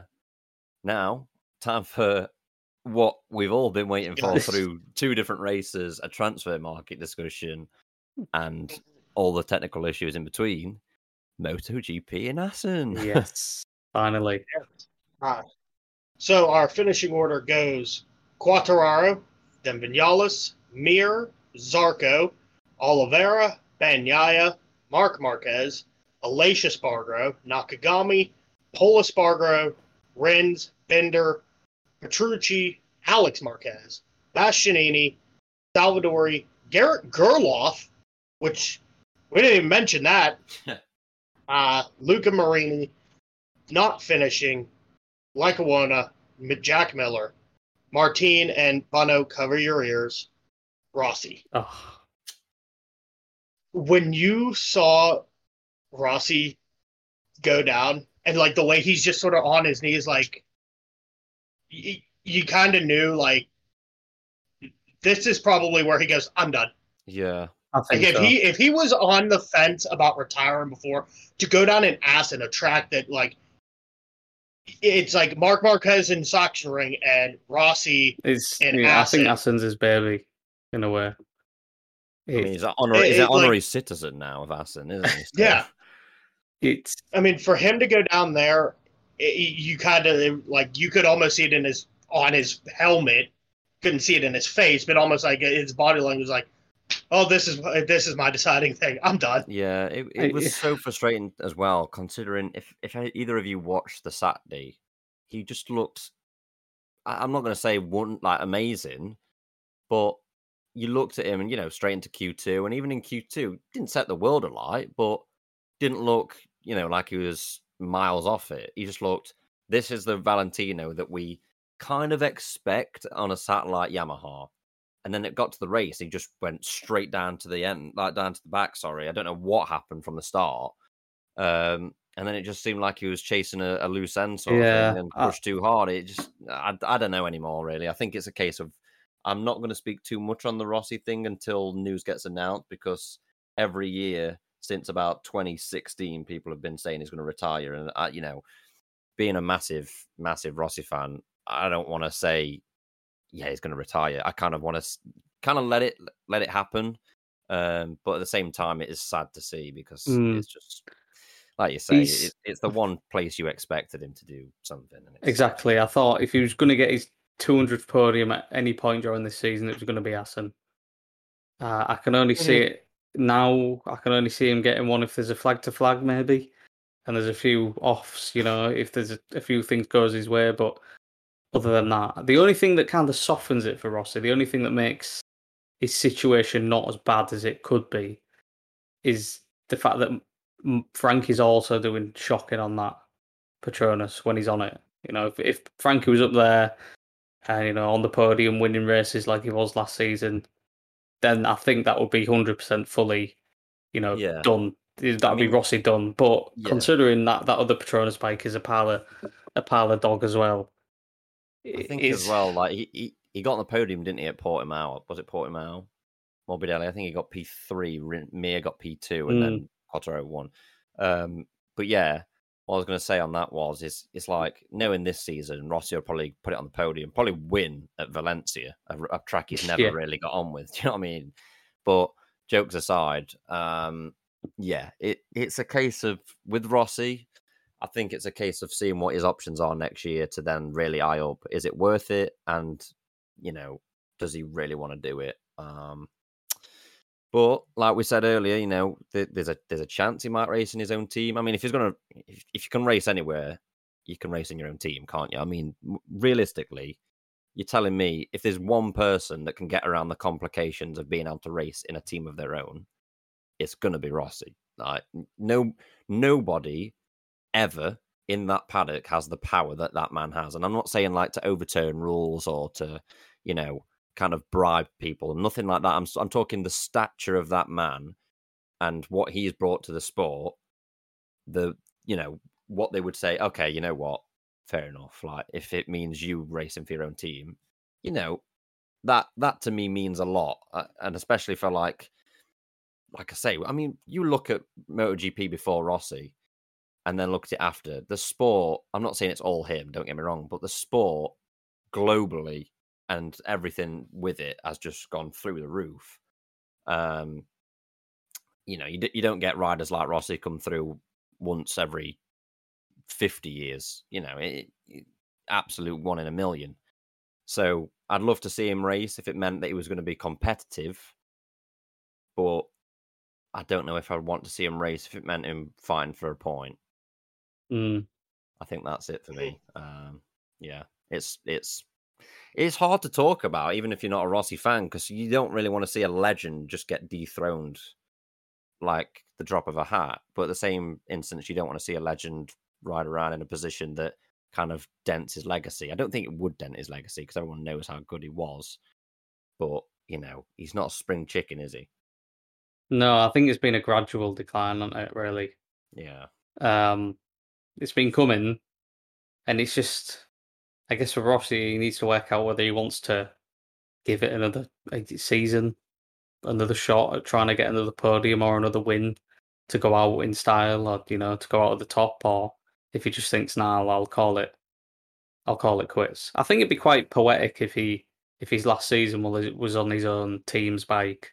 Yeah, that'd be quite a romantic season, a romantic end to the kind of story of Rossi and MotoGP.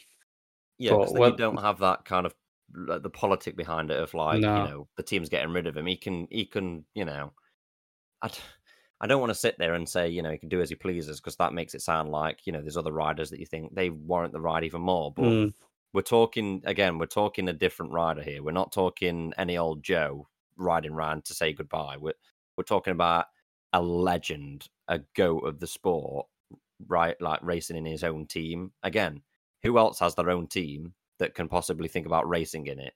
No one has that facility. Do you know what I mean? So, yeah, I don't know. It'll be an interesting one. I think it's just a case of wait and see, and it's in his hands, isn't it? Really, if Petronas don't want him, and he really wants to race next year. Let's be honest, he probably can. As much as he might play it down, I think he's probably playing it down not to disrespect Petronas. Do you know what I mean?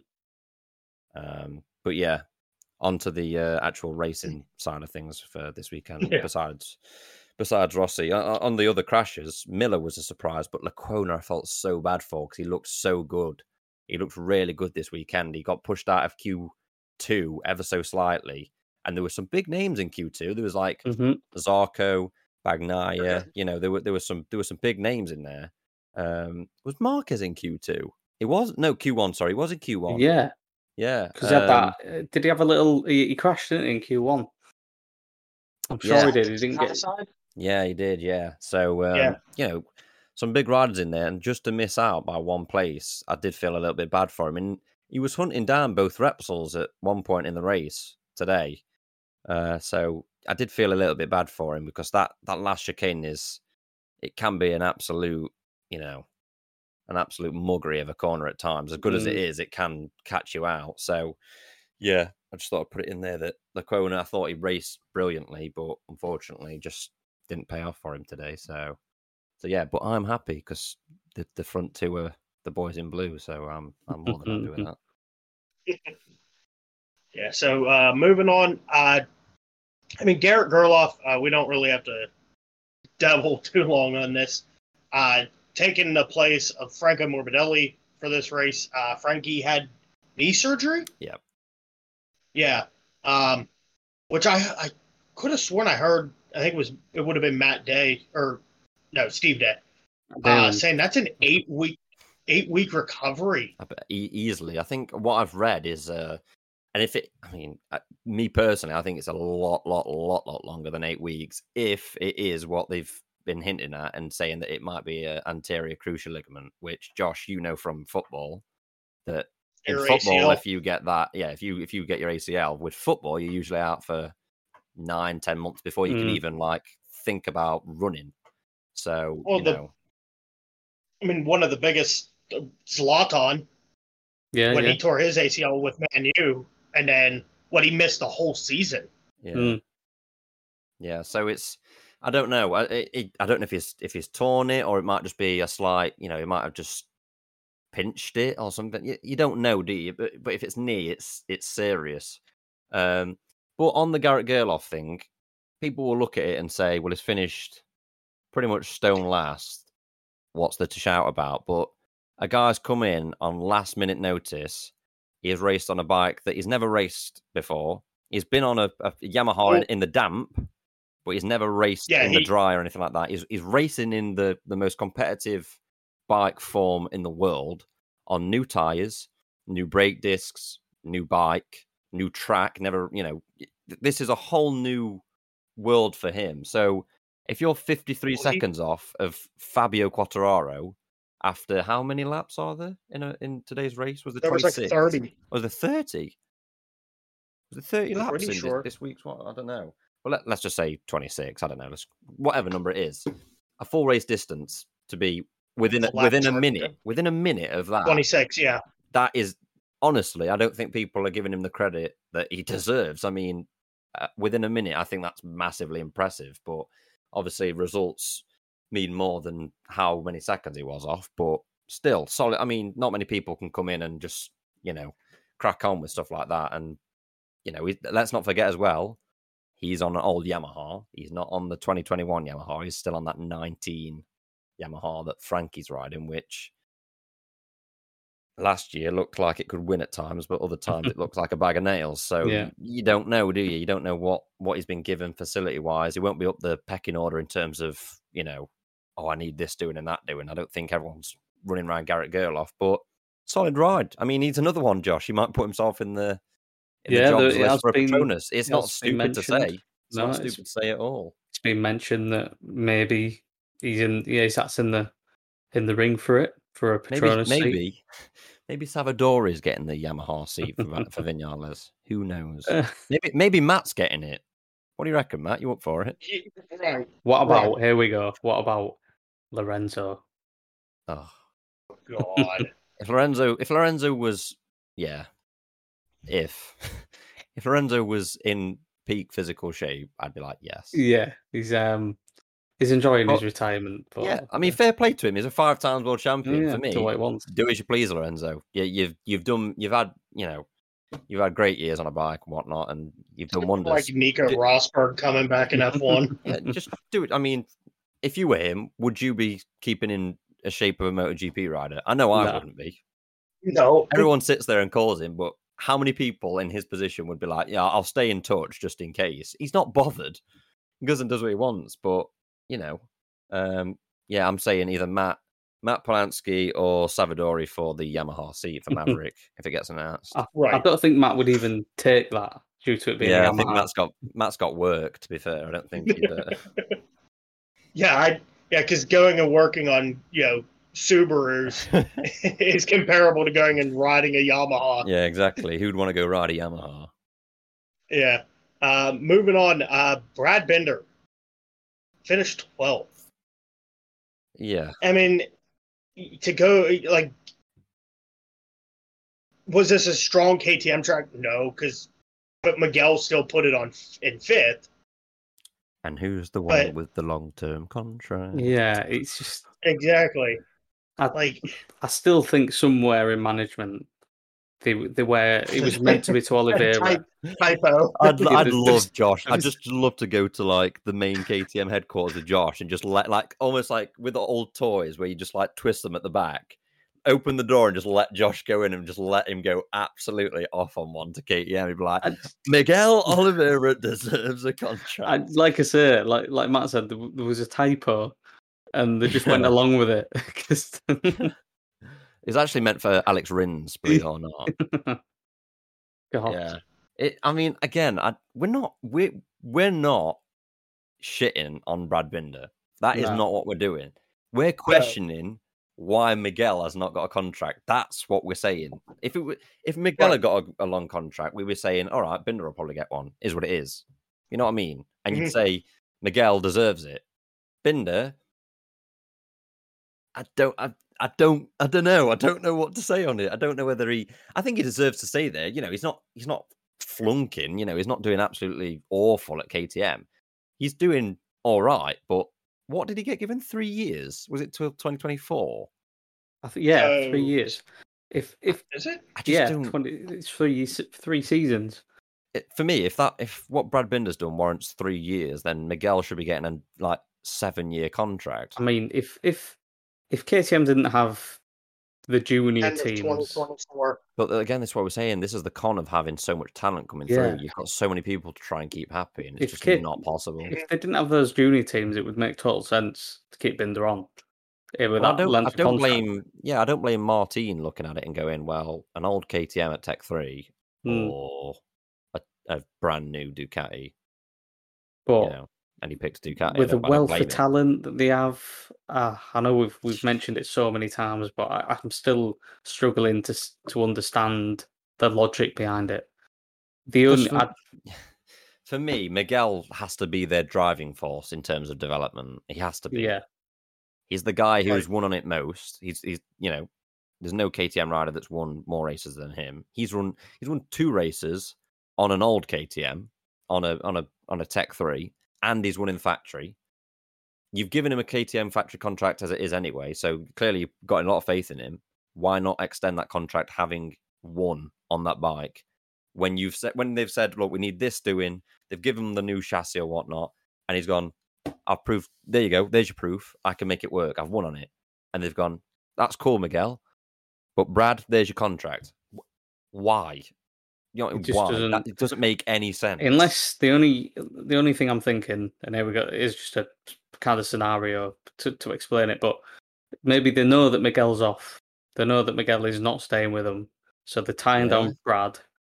Maybe next season, if Miguel goes next season, or maybe the season after. Let's say if Miguel stays for next season and then he's going, maybe they're going to have Fernandez and Gardner, and they just say to him, look, you two fire out next season. Whoever comes out on top gets a factory seat. I don't know. Maybe. Yeah, I'm not sure.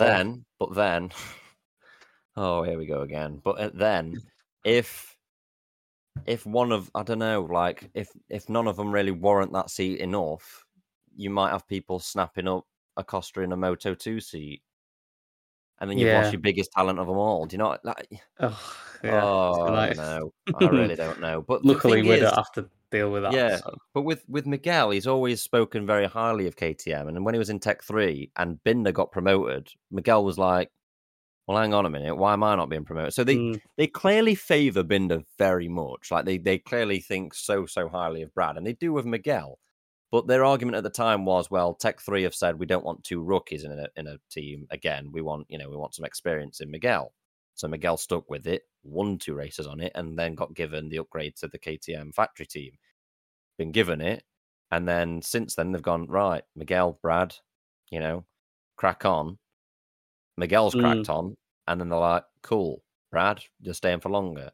I'm not saying Brad doesn't deserve it, but it just doesn't make any sense adding it. Doesn't, and we could honestly go around in circles. Yeah, about it, really, because it's just so peculiar. But yeah, there's not much more to say on it. Simple question. A, do you think Miguel will stay at KTM for more than his contracted years? Thoughts? No. Matt? I do. Okay. And my second question was, if he does go, where's he going? Because I think for me, it's either got to be Suzuki or Yamaha. Mm. Or maybe another. Oh God, it just keeps on going, doesn't it? Matt's maybe Paul. Josh like BMW are making a thing. I was about to say Kawasaki's coming into talks here. No, I was going to say maybe Paul parts way with Honda, and he goes, "I don't know." It's there's so many scenarios that could be thrown. But then, out if there. that happens, Marquez is going to say, "Well, if you want me to stay, then get Alex Marquez back in the factory." Probably. But then Honda are probably going to turn around and say, "Well, we want a Japanese rider in it." So Nakagami's been doing all right. So Nakagami go to factory, and I don't even know anymore.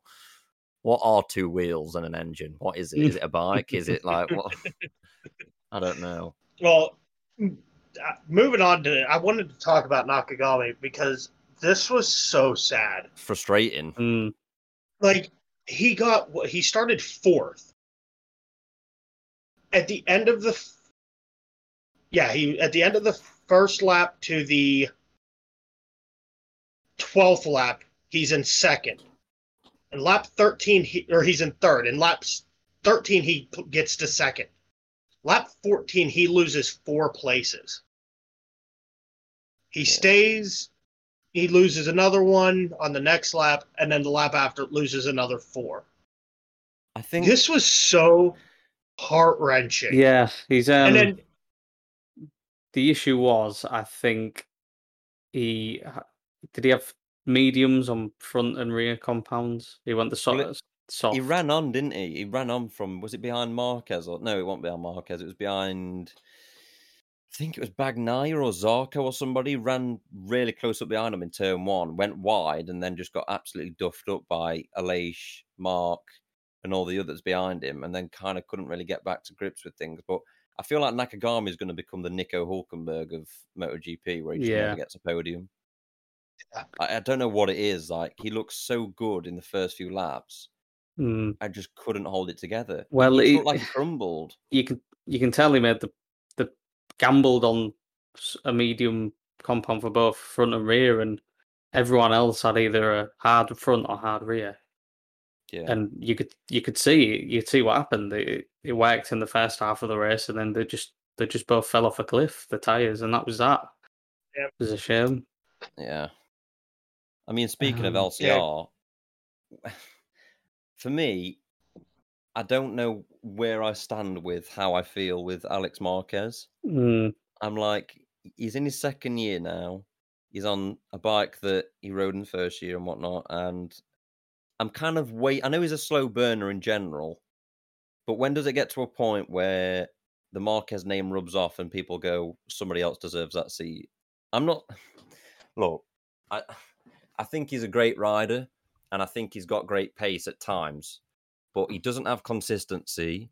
He doesn't have that 1 lap pace, and he doesn't have anything to me that makes me think, you know what? Besides the name, I think he thoroughly deserves a long-term ride in GP. Like, when is it going to get to a point where, you know, it just wears off? I don't know if you think the same or see where I'm coming from. But I don't know. I think one of the problems was Mark Marquez was always banging on about how his little brother was always better than him. But I think that's just another way of saying, look, I'm a 4 or 5 times world champion, whatever it was when he said it. You should see my brother, kind of selling his brother, Yeah, I think that's more so what that is. This cult of personality came along, like, oh, when are we going to see the Marquez that's faster than Mark? That's faster than Mark. When's that going to come out? But I don't know. It is because he last season he got 2 podiums out with that Honda, which was obviously built and designed for his brother. So we know there's something in there, but I mean, I know the different racing styles and whatnot. They're not the same. But I don't look at Alex Marquez and think, well, I'll tell you what, if he was on a Ducati, Yamaha, whatever, I don't look at him and go, you know what, on another bike, I think he could do amazing. A little bit like what I looked at Paul, even though he looked great on a KTM, I thought, well, on a Honda, when he gets to grips with it, and Honda, get to grips with themselves, yeah. I know Honda aren't doing amazing at the minute, but I've just, you know what I mean? I've not seen anything from Alex to make me think, yeah, you know what? Yeah, you really are putting a stall up to say, this is my seat. I don't know. I just think eventually it's going to wear off that you can be Marc Marquez's brother, but, I don't know. I don't know. Maybe I'm talking at my backside. I don't know, but 14th doesn't exactly scream amazing. It doesn't exactly scream give me a contract, does it? True. But to keep Mark happy, you'd assume their hands are tied to say, well, we've got to keep Alex in at Honda. I don't know. Yeah, but at the same time, when they brought Pole in, like, apparently Mark was not happy that they sent Alex to LCR and brought Pole in, because not only did it send Alex down, but now you're bringing in somebody who is going to try to compete with Mark. With Alex there was no competition. It was like, oh, well, it's my little brother. Yeah. I'm going to keep winning. Nobody's going to challenge me. And now it's like, well, Pole's come in, or they brought Pole in, someone who can challenge Mark. So in a way, do they want to keep Mark happy? Yeah, but at the same time, they're also looking out for themselves by bringing in someone like Pol Espargaro. Yeah, and at the same time, Pol Espargaro has got... I mean, they're all right now. I don't know how pally they are with Mark. I can't imagine they're going out for beers and whatnot, but Paul and Mark have got a bit of history. Well, the Espargaro brothers and Marquez brothers have always had a bit of history. Like, growing up, they were in the same kind of ranks and whatnot, and Moto 2, Paul, even 125, but mainly Moto 2, Mark and Paul had a real, coming together, and Mark got the better of him. But you would be pretty peeved off if you were Mark and your brother got moved out of the way for that guy, But at the same time, I just don't know. I don't know. For me, you can't... Marini, for me, if Marini didn't have a really good season in the next 2 or 3, there's going to be people saying, well, look, you can be Ross's brother forever and a day. That's not enough. And yeah, Rossi can put him in his team, keep him there for 1,000,000 years. Cool. It's his brother. But that's not the same instance with Mark and Alex. Alex is in a team run by Honda, and they had their hands tied to get rid of Cal to make room for Alex. They didn't want to, but Honda were basically saying, look, you've got no choice. We're doing it for Mark. But when does that wear off is more my question. Because as much as I don't want Alex to do bad or anything like that, but it's not like he's put anything up to say otherwise, is it? No. So, I don't know. Just a small point to maybe, keep an eye on, but I don't know. Rider of the day, do you want to move on? I think, to be fair, before we get on to Rider of the day, Josh, bear with, but I genuinely think Alex Rins had a good ride. Having been knocked down, and coming back to 11th, that's not a bad ride. Because he was way down. He was way down, wasn't he? He was down in 17. No, it was even further back at the time before there was more people that had crashed. He was 20th, 21st. And picked his way through to 11th, which, is not absolutely amazing. But in terms of where he went and whatnot, I was like, fair play. Absolutely fair play. But yeah, rider of the day. Anybody want to go first? Yeah, I guess I can, if you guys want to think about it, because I've already made my choice. Go on then. I'm taking Mark. Yeah. And here's why. Starts 20th. Yeah. End of lap 1 is in 12th. Next lap, 10th, where he stayed consistently up until lap 15, and then he started picking off spots. He went from 20th to 7th. Yeah. I mean, that's rider of the day stuff right there. Especially someone you expect to be up there to start. He had the big high side in quali, qualified 20th. Yeah, I mean, he's had a mixed weekend, and for him to come back with that, it's definitely a good. If you'd have said to him after that big high side, "Don't worry, you'll come home in seventh," I think it'd took that, especially with a very physical track like Assen. You see those onboard shots where the bike's shaking like mad. I mean, with how sore he must be after yesterday, and with his injury as it is, I think Mark would have taken seventh before. But Josh, do you have your pick? Yeah, Mark's a solid shout just because of how well he recovered. Um, Pecco as well. I feel he did well. He took the fight to the Quartararo for a little bit, but I don't think we were expecting the Ducati really to stay up there. But he gave it a good go to begin with. But probably I'd go with Mia. I'd say started 10th, finished third. It's what Suzuki have been needing and Mia's needed. Strong result. I think they did say that from Assen onwards is when you'd start to see better performances due to tire allocation being better or something. Yeah. So it kind Especially of considering Suzuki can't qualify as well. exactly, yeah. The 1 lap pace is just horrendous, which is a It's bit just odd. way off it. Did- Yeah. did you hear? Or did you guys listen to the last On the Brakes podcast? No, I do I do in spells. It's like I watch 25 minutes and then watch another 25 minutes like 2 days later. It was funny because they had Juan Mir's Frankie Carcetti. engineer. Yeah.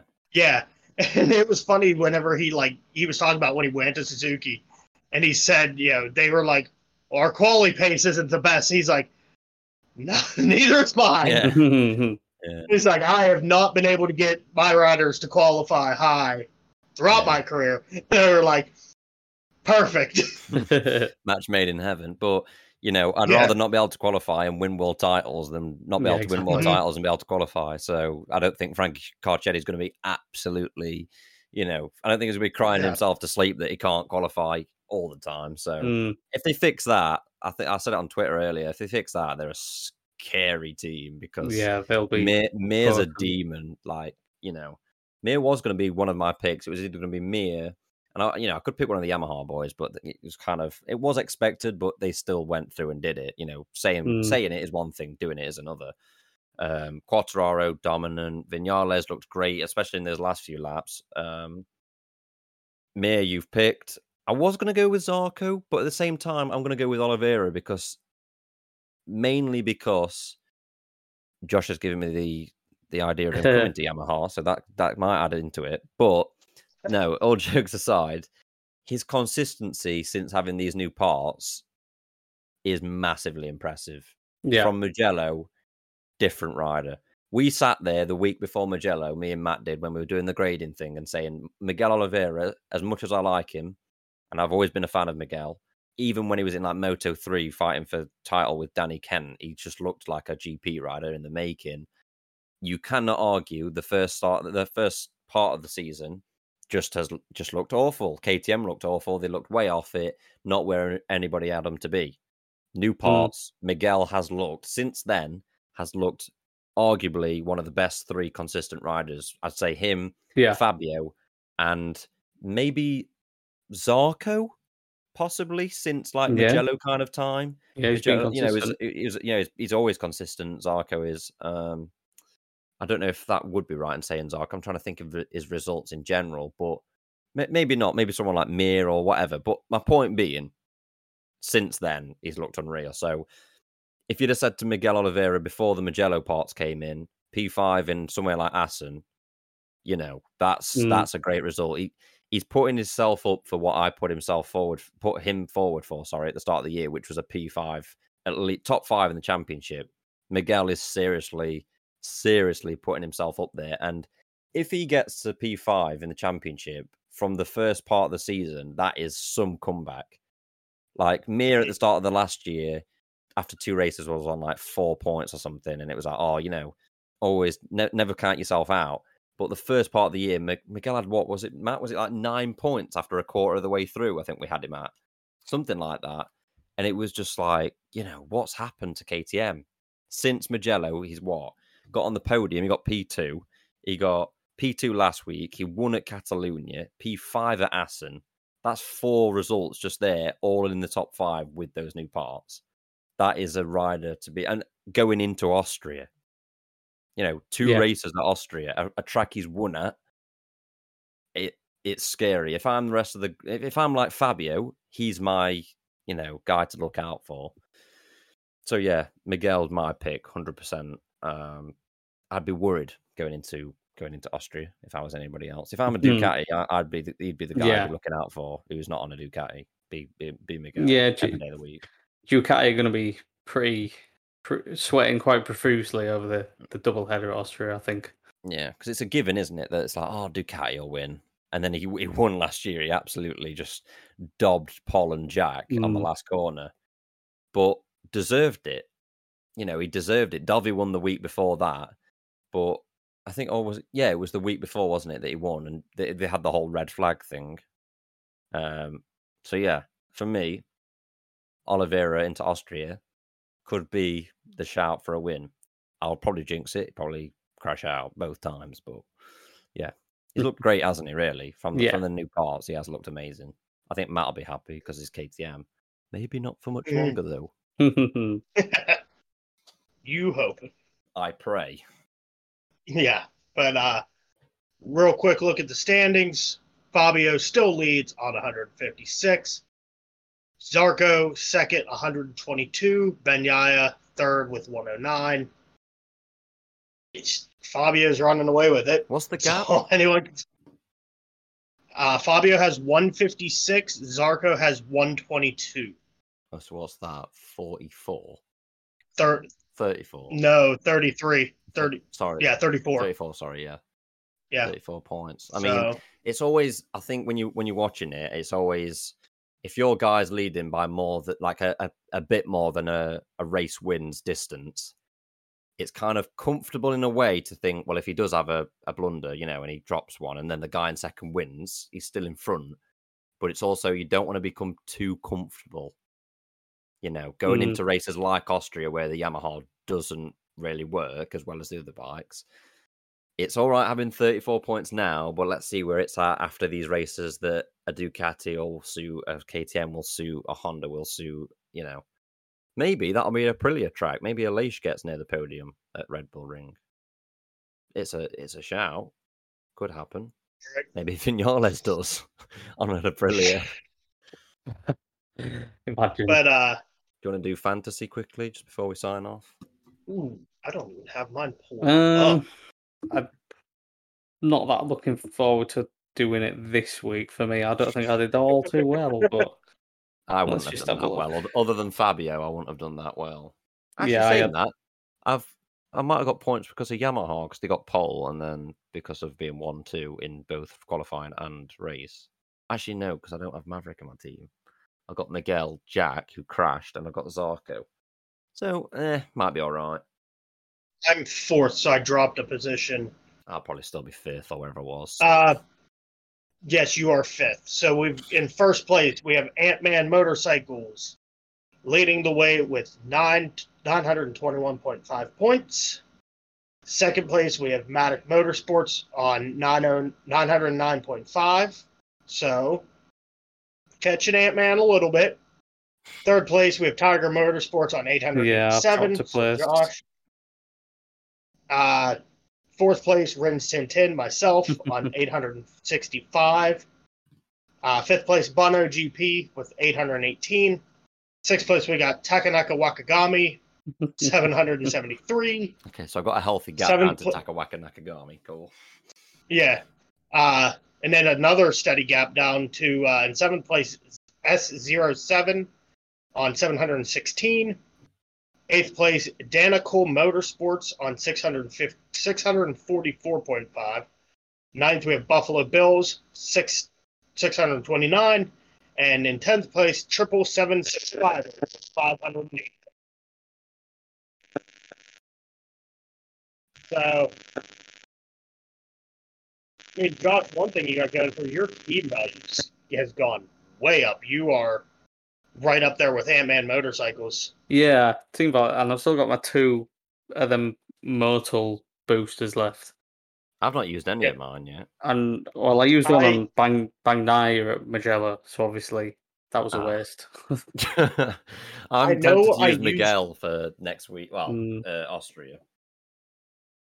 I can't remember if I used one on Fabio, but I can't remember if it was this week or last race. Seemed if it was Jerez. It's like the only race he's not done well at. I mean, for Fabio, it showed my points total was 41, so I might have. To be fair, that's another thing I'm dreading is the fact that am I right in saying that either Maverick or Fabio haven't crashed out of a race yet? I don't think they have. I mean, Maverick barely ever crashes, and Fabio's another one, isn't he? Really, he's not really a crasher, so to speak. And I'm almost like, how we keep saying with like the Raul Fernandez and Remy thinking that, oh, Raul's had that crash, he's out the way. I am dreading if Fabio bins it. I really am, because if anything, if he's going to crash anywhere, I'd rather it be somewhere like Austria, because he probably won't get a hell of a lot of points anyway. If it's somewhere like Misano, where I'm like, I can probably expect Fabio to be up there for a podium, you might see a grown man cry, I'll be honest. Like, but yeah, I need to use those boosts. I keep forgetting about them. I literally get to qualifying and I'm like, oh wait, I can't use them because it's already gone. But yeah, that's the only way I'm going to actually crawl up this bloody leaderboard at this rate. Who's leading? Is it the guy in Oz? Ant-Man. Yeah, from Australia. What's his team looking like? So maybe we can give the people listening who might be in that league a bit of maybe people at the bottom need to be taking some tips off of Ant-Man. Yeah. But saying that, if you pick the same team as him, then you're not going to gain on him, or No, you'll just end up staying steady with him. What's his team looking like? I have a feeling he might have like Ducati as his team or something, or it's got to be Ducati or Yamaha, surely. So this race, he had Joan Mir and Fabio as gold riders. He has Ducati as his team, but Miguel Oliveira and Zarco as silver riders. That's a good team. In hindsight, it's a good team. Well, I had Oliveira and Quartararo as golds, with Ducati as my team, with Bagnaia and Zarco as silvers. Well, every time I've changed rider, they've just gone on to do absolutely rubbish. Yeah, it's just jinxing myself. Yeah, I swapped Jack Miller out before Jerez for Maverick, and Jack Miller won. Fabio was my other gold rider. He dropped like a stone because of arm pump, and Maverick wasn't even near the podium. So yeah, that happened. And I got rid of Miguel for Jack Miller, and I was like, oh, Jack, Bagnaia. I think I had Bagnaia. I swapped Bagnaia out for Mugello as well for Miguel Oliveira. Paco crashed, and Oliveira got second. So I wanted to see what the person in 10th 77765er had. I think he has not been playing. Because he has Morbidelli and Rossi as his golds, with Yamaha as his team, with Fabio and Vinales as silvers. I think he's a Yamaha fan. Do you think? Yeah, it might be swapping. If he is that much of a Yamaha fan to stick with that for his team, and he ends up swapping out Miguel for Vinales, maybe he's our inside information that Oliveira's coming to Yamaha. I think we're glossing that up too much, but if I can get that going on Twitter and people start, if I see someone like Simon Patterson or anybody like that say anything about Miguel Oliveira and Yamaha in the same tweet, I am absolutely buzzing. Don't get me wrong, I love Vinales and whatnot, but at the rate it's going at, it's looking like it's gaining more and more weight. But the first name in the hat is Oliveira or Fernandez. I'm happy as Larry. Absolutely happy as Larry. So yeah, hopefully. But yeah, so that's it for Assen. Summer break starts now. We got 5 weeks until Red Bull Ring. Send us some suggestions for things to talk about if you want to. Yeah, we do. We do have some interesting shows lined up. Yet to be revealed. It's weird. I hate that this is coming after race 9. because one more race and we could do the half season review. Yeah. So it's like if we do the half season review during the break, we're only going to be reviewing like 4 more races from what we did before. Yeah.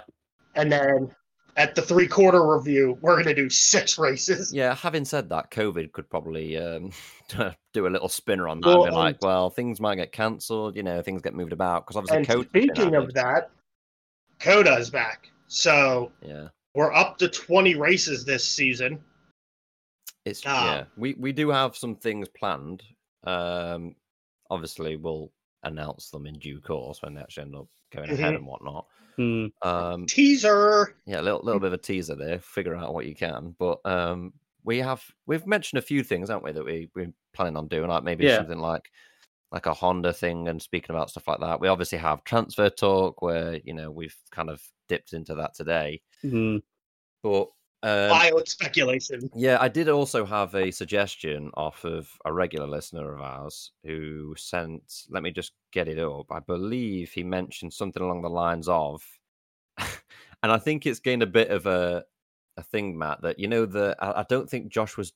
I don't know if Josh was in the podcast at the time, but we were talking about the old Mugello race that you watched, and I was like, "Oh, it's Mugello 04 and whatnot." And I think, I was there. Yeah.